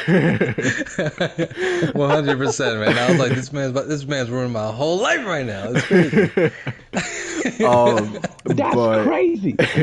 but nah, for real though. Yeah, we wish those boys the best, and yeah, No. they will be missed, man. They will be missed. Yeah, In light of regardless, that, Jack Move Johnny is one of the funniest dudes I've ever seen on YouTube. Y'all haven't checked him out. Check out his YouTube video. He just got a new Jiggy Foods video up, and it's 100% hilarious, man. It's a great guy. Um, and to that point, so that's the end of a podcast. yeah, Okay, then in light of that, just to like balance the things, I want to celebrate the birth of a podcast in the last couple of weeks. If y'all mentioned it last week, I will catch it when I watch your episode this weekend. But the was the Kid and Krista podcast by the host of the Nintendo Minute segment on the Nintendo channel on YouTube.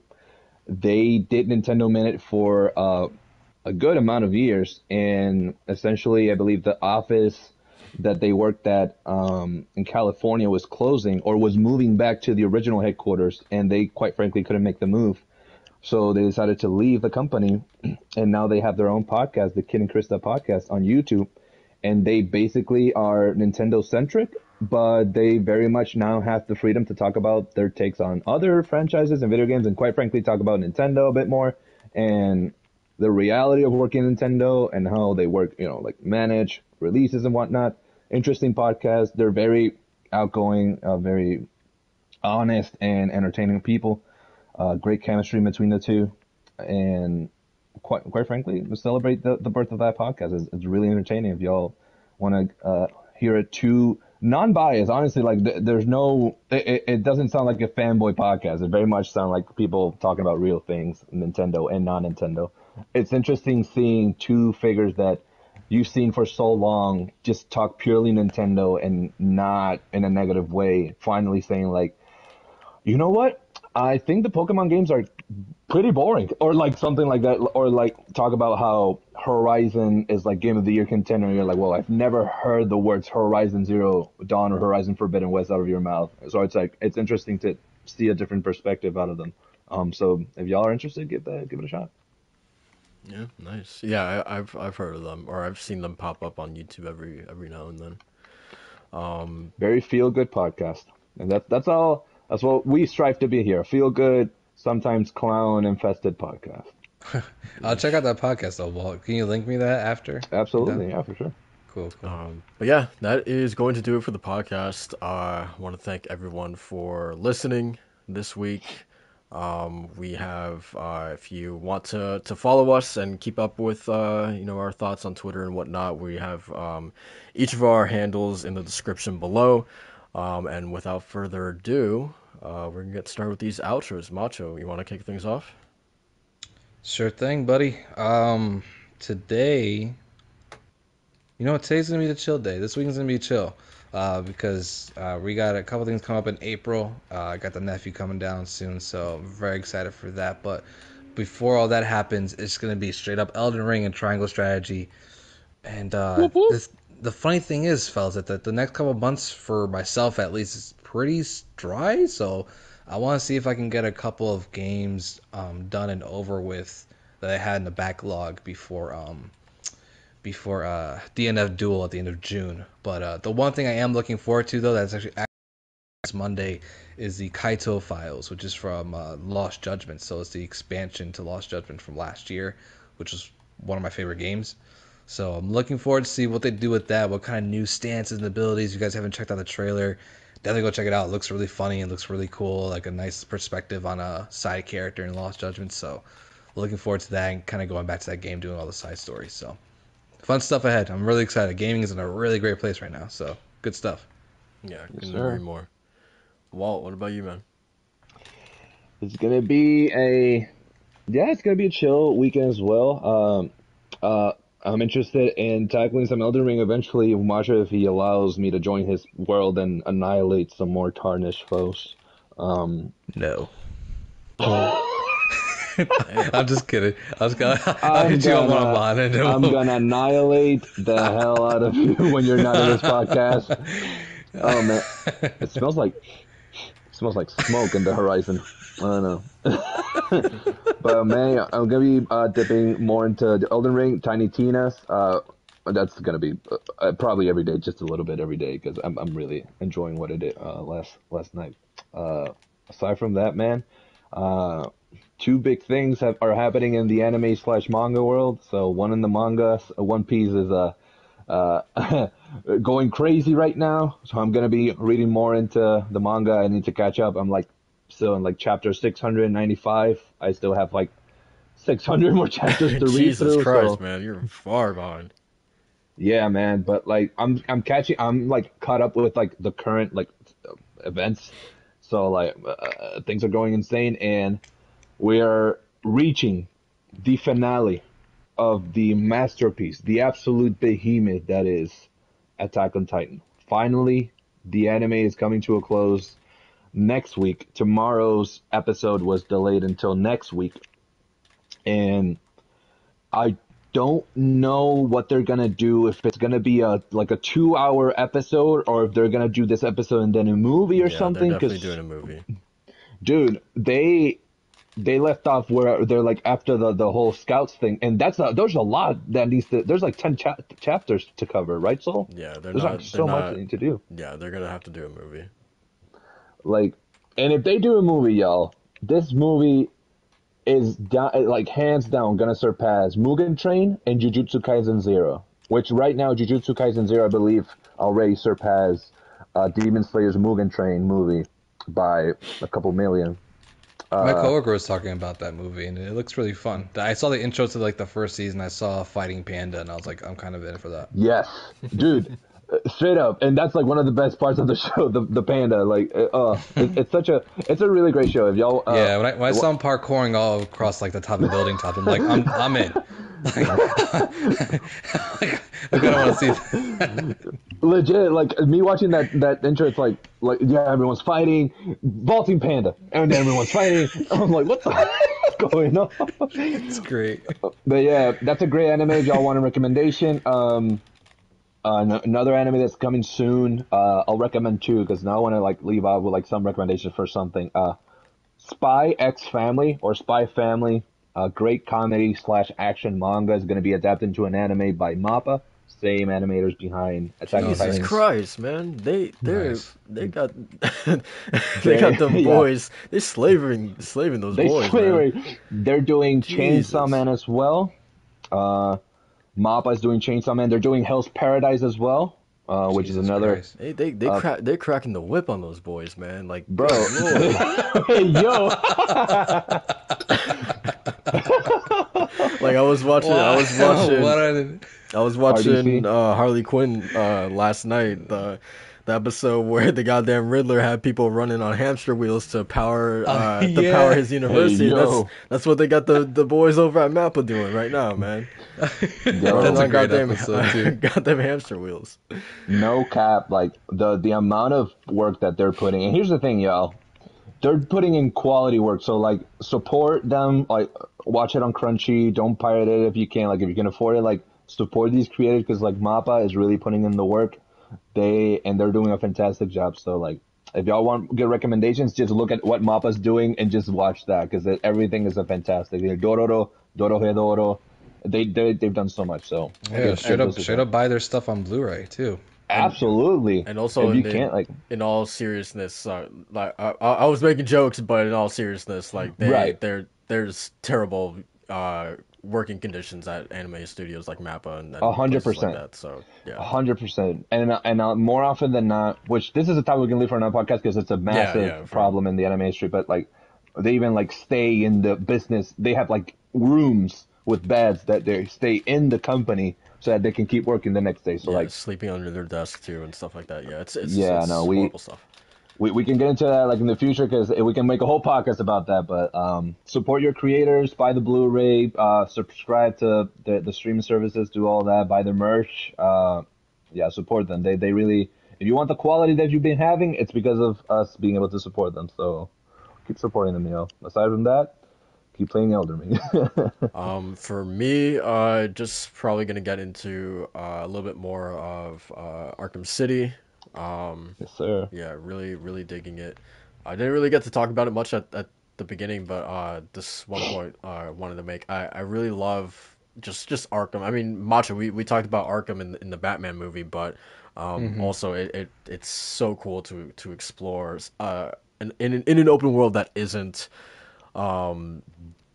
like I guess like as realistically like realized like Seattle from Infamous or New York in the Spider-Man games. Like Gotham just feels so distinct and just unique from the typical open world like real life city, and I really enjoy that.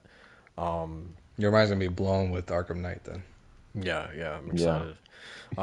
But yeah, really that's about it since I finished Cyberpunk, and I'm definitely after putting like 80 hours into it, I'm definitely at the point where I'm like, okay, I'm kind of getting sick of it. So yeah, I'm excited to move on to something else. So yeah, Arkham City, finished Cyberpunk and obviously Asylum, and aside from that, Matcha, I think I'm pretty much at the same place as you where really, I'm kind of like at a low period. Like after, I mean, that's why I'm kind of happy that I picked up or started the Arkham games because it feels like those are the games that's gonna carry me over until I don't know whatever else comes out. What about Horizon Forbidden West, dude? Oh yeah. Hey yo, hey Oh shit, The I yo. most forgot. fraud PlayStation podcast ever, Oh my bro. god, That's I so. can't He's a believe phony. I can't believe I He's a phony. forgot. Yeah, Oh, that makes me so sad. I know, man. When your legs don't work like they used to. Um, actually, did you guys see that that Xbox director communications what he said about it, like in regards to Horizon? No. Oh my Oh, God, what, this what is it? literally, like, I'm never gonna comment on anything you know, whatever people, even if it's like a shitty opinion or if it's a shitty take, you know, Right. I'm not gonna get involved or, you know, make a comment or anything like that. But essentially, this one guy, God, I forgot his name, but he's like semi kind of big in the industry or whatever. I think he's like a journalist or whatever. He made Mm. a simple tweet that really should not have blown up as much as it did, saying that, like, man, I know it's Eldering this and Eldering that, but it really makes me Oh yeah. sad how Horizon Forbidden West isn't getting talked about that much. Simple tweet, right? Hmm. Just shouldn't have ruffled any feathers at all, right?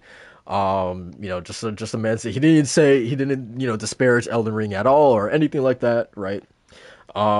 And that got like over 800 comments on it. People obviously shitting on Horizon and things like that.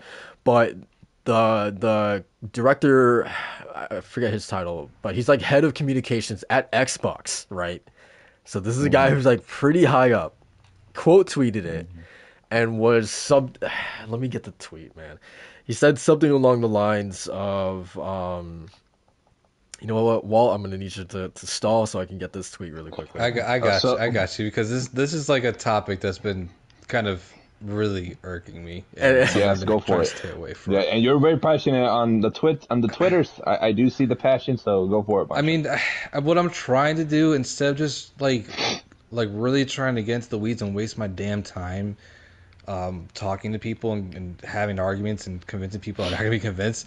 I just focus on the positivity. I just post up my screenshots saying I'm loving this game because you get what you put out of stuff, yeah. right? Or whatever the Hmm. case may be, you get out what you put into stuff. So I'm just trying to kind of have like a reverse psychology on that because honestly, the whole man, I don't see a lot of Horizon in my time. I'm more seeing Elden and like no shit, dude. Like Twitter algorithms. You likes tweets like they base it around what you do and your interaction. So Yeah. it's very skewed. It's a very stupid point to make. But yeah, so anyway, this guy, the head of communications at Xbox said he quote tweeted that original tweet.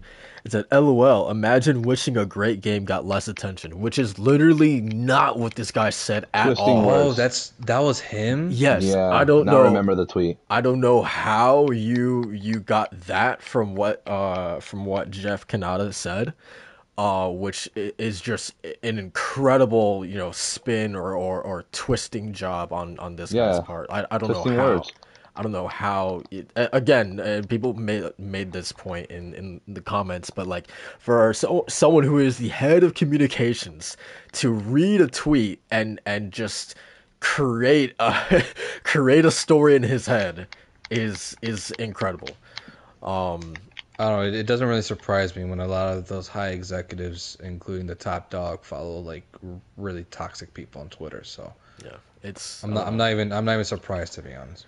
It was really weird, but look, man, like Horizon's gonna be fine. So like Yeah, I understand it is why fine. I understand why people are, you know, I don't like making that observation because, like, you know, obviously Twitter is like, but like I guess like what I'm trying to say is that like Twitter is like it's not representative of like the whole, you know, industry, right? Like, oh, Call of Duty is a prime example of like, or even like the Pokemon games when when Twitter was making its we gotta stand up and you know not buy the game, and guess what? Pokemon was still like, I don't know, like the best selling game of that month or whatever. Or Call of Duty, everyone always shits on Call of Duty, but it's always, you know, maybe aside from like Vanguard, but it's usually always like the best selling game of the year, right? So like, I don't Yep, know. I guess I just to remind people that like Twitter is not the end all be all. It's not representative of it's not a everything. statistic. it shouldn't be taken as a statistic measure. It Horizon's really, still going to do well, but at the same time, I don't think I don't think it's the biggest issue in the world to acknowledge that definitely, yeah, Elden Ring came and definitely took away the mind share. But that doesn't make Horizon any less of a game. It doesn't mean that Horizon's gonna sell poorly. Horizon will be fine. But yeah, that's all I really wanted to say on that matter because I thought that tweet was absolutely fucking wild because I feel like you just don't see that from executives, or at least you shouldn't see that from executives. But yeah, that really caught me by surprise when I saw that last night. yeah. It has the same energy of when people, what you had these developers or like members of certain companies saying like, oh, it seems like quest design is not as like praised or like as looked for or like quality design or whatever.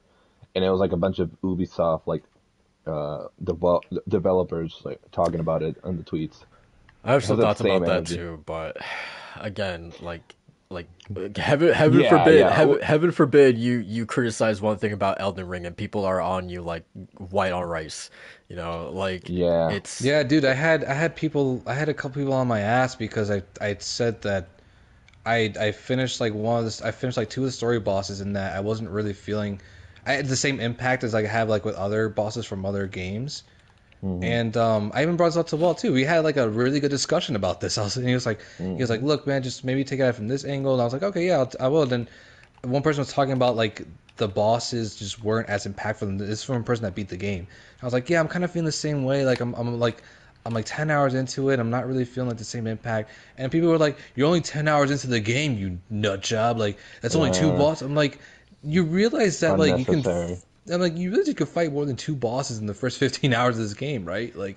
I don't Like know. I don't understand the hard on, man. Like it's so annoying. I don't know if you guys saw this, but like on the Halo Reddit or subreddit, there was this entire thread. This one of the devs, I forgot what they said exactly, but it was something like he was joking about Elden Ring, and it it ended up on the thread, and people were essentially started in the Halo community started like shitting on this developer from 343, and he was getting like a ton of harassment for it, and someone brought it up to his attention on Twitter, and basically said like, oh hey, someone made a Reddit post about your tweet or whatever, and the developer was like, oh okay, that's why I'm getting more harassment from usual, and I'm Oh like that. Jesus I'm like that Mm. Christ. fucking sucks. But like, like really, like no, so no one can say anything. Like, no one is even allowed to joke about Elden Ring. Like it's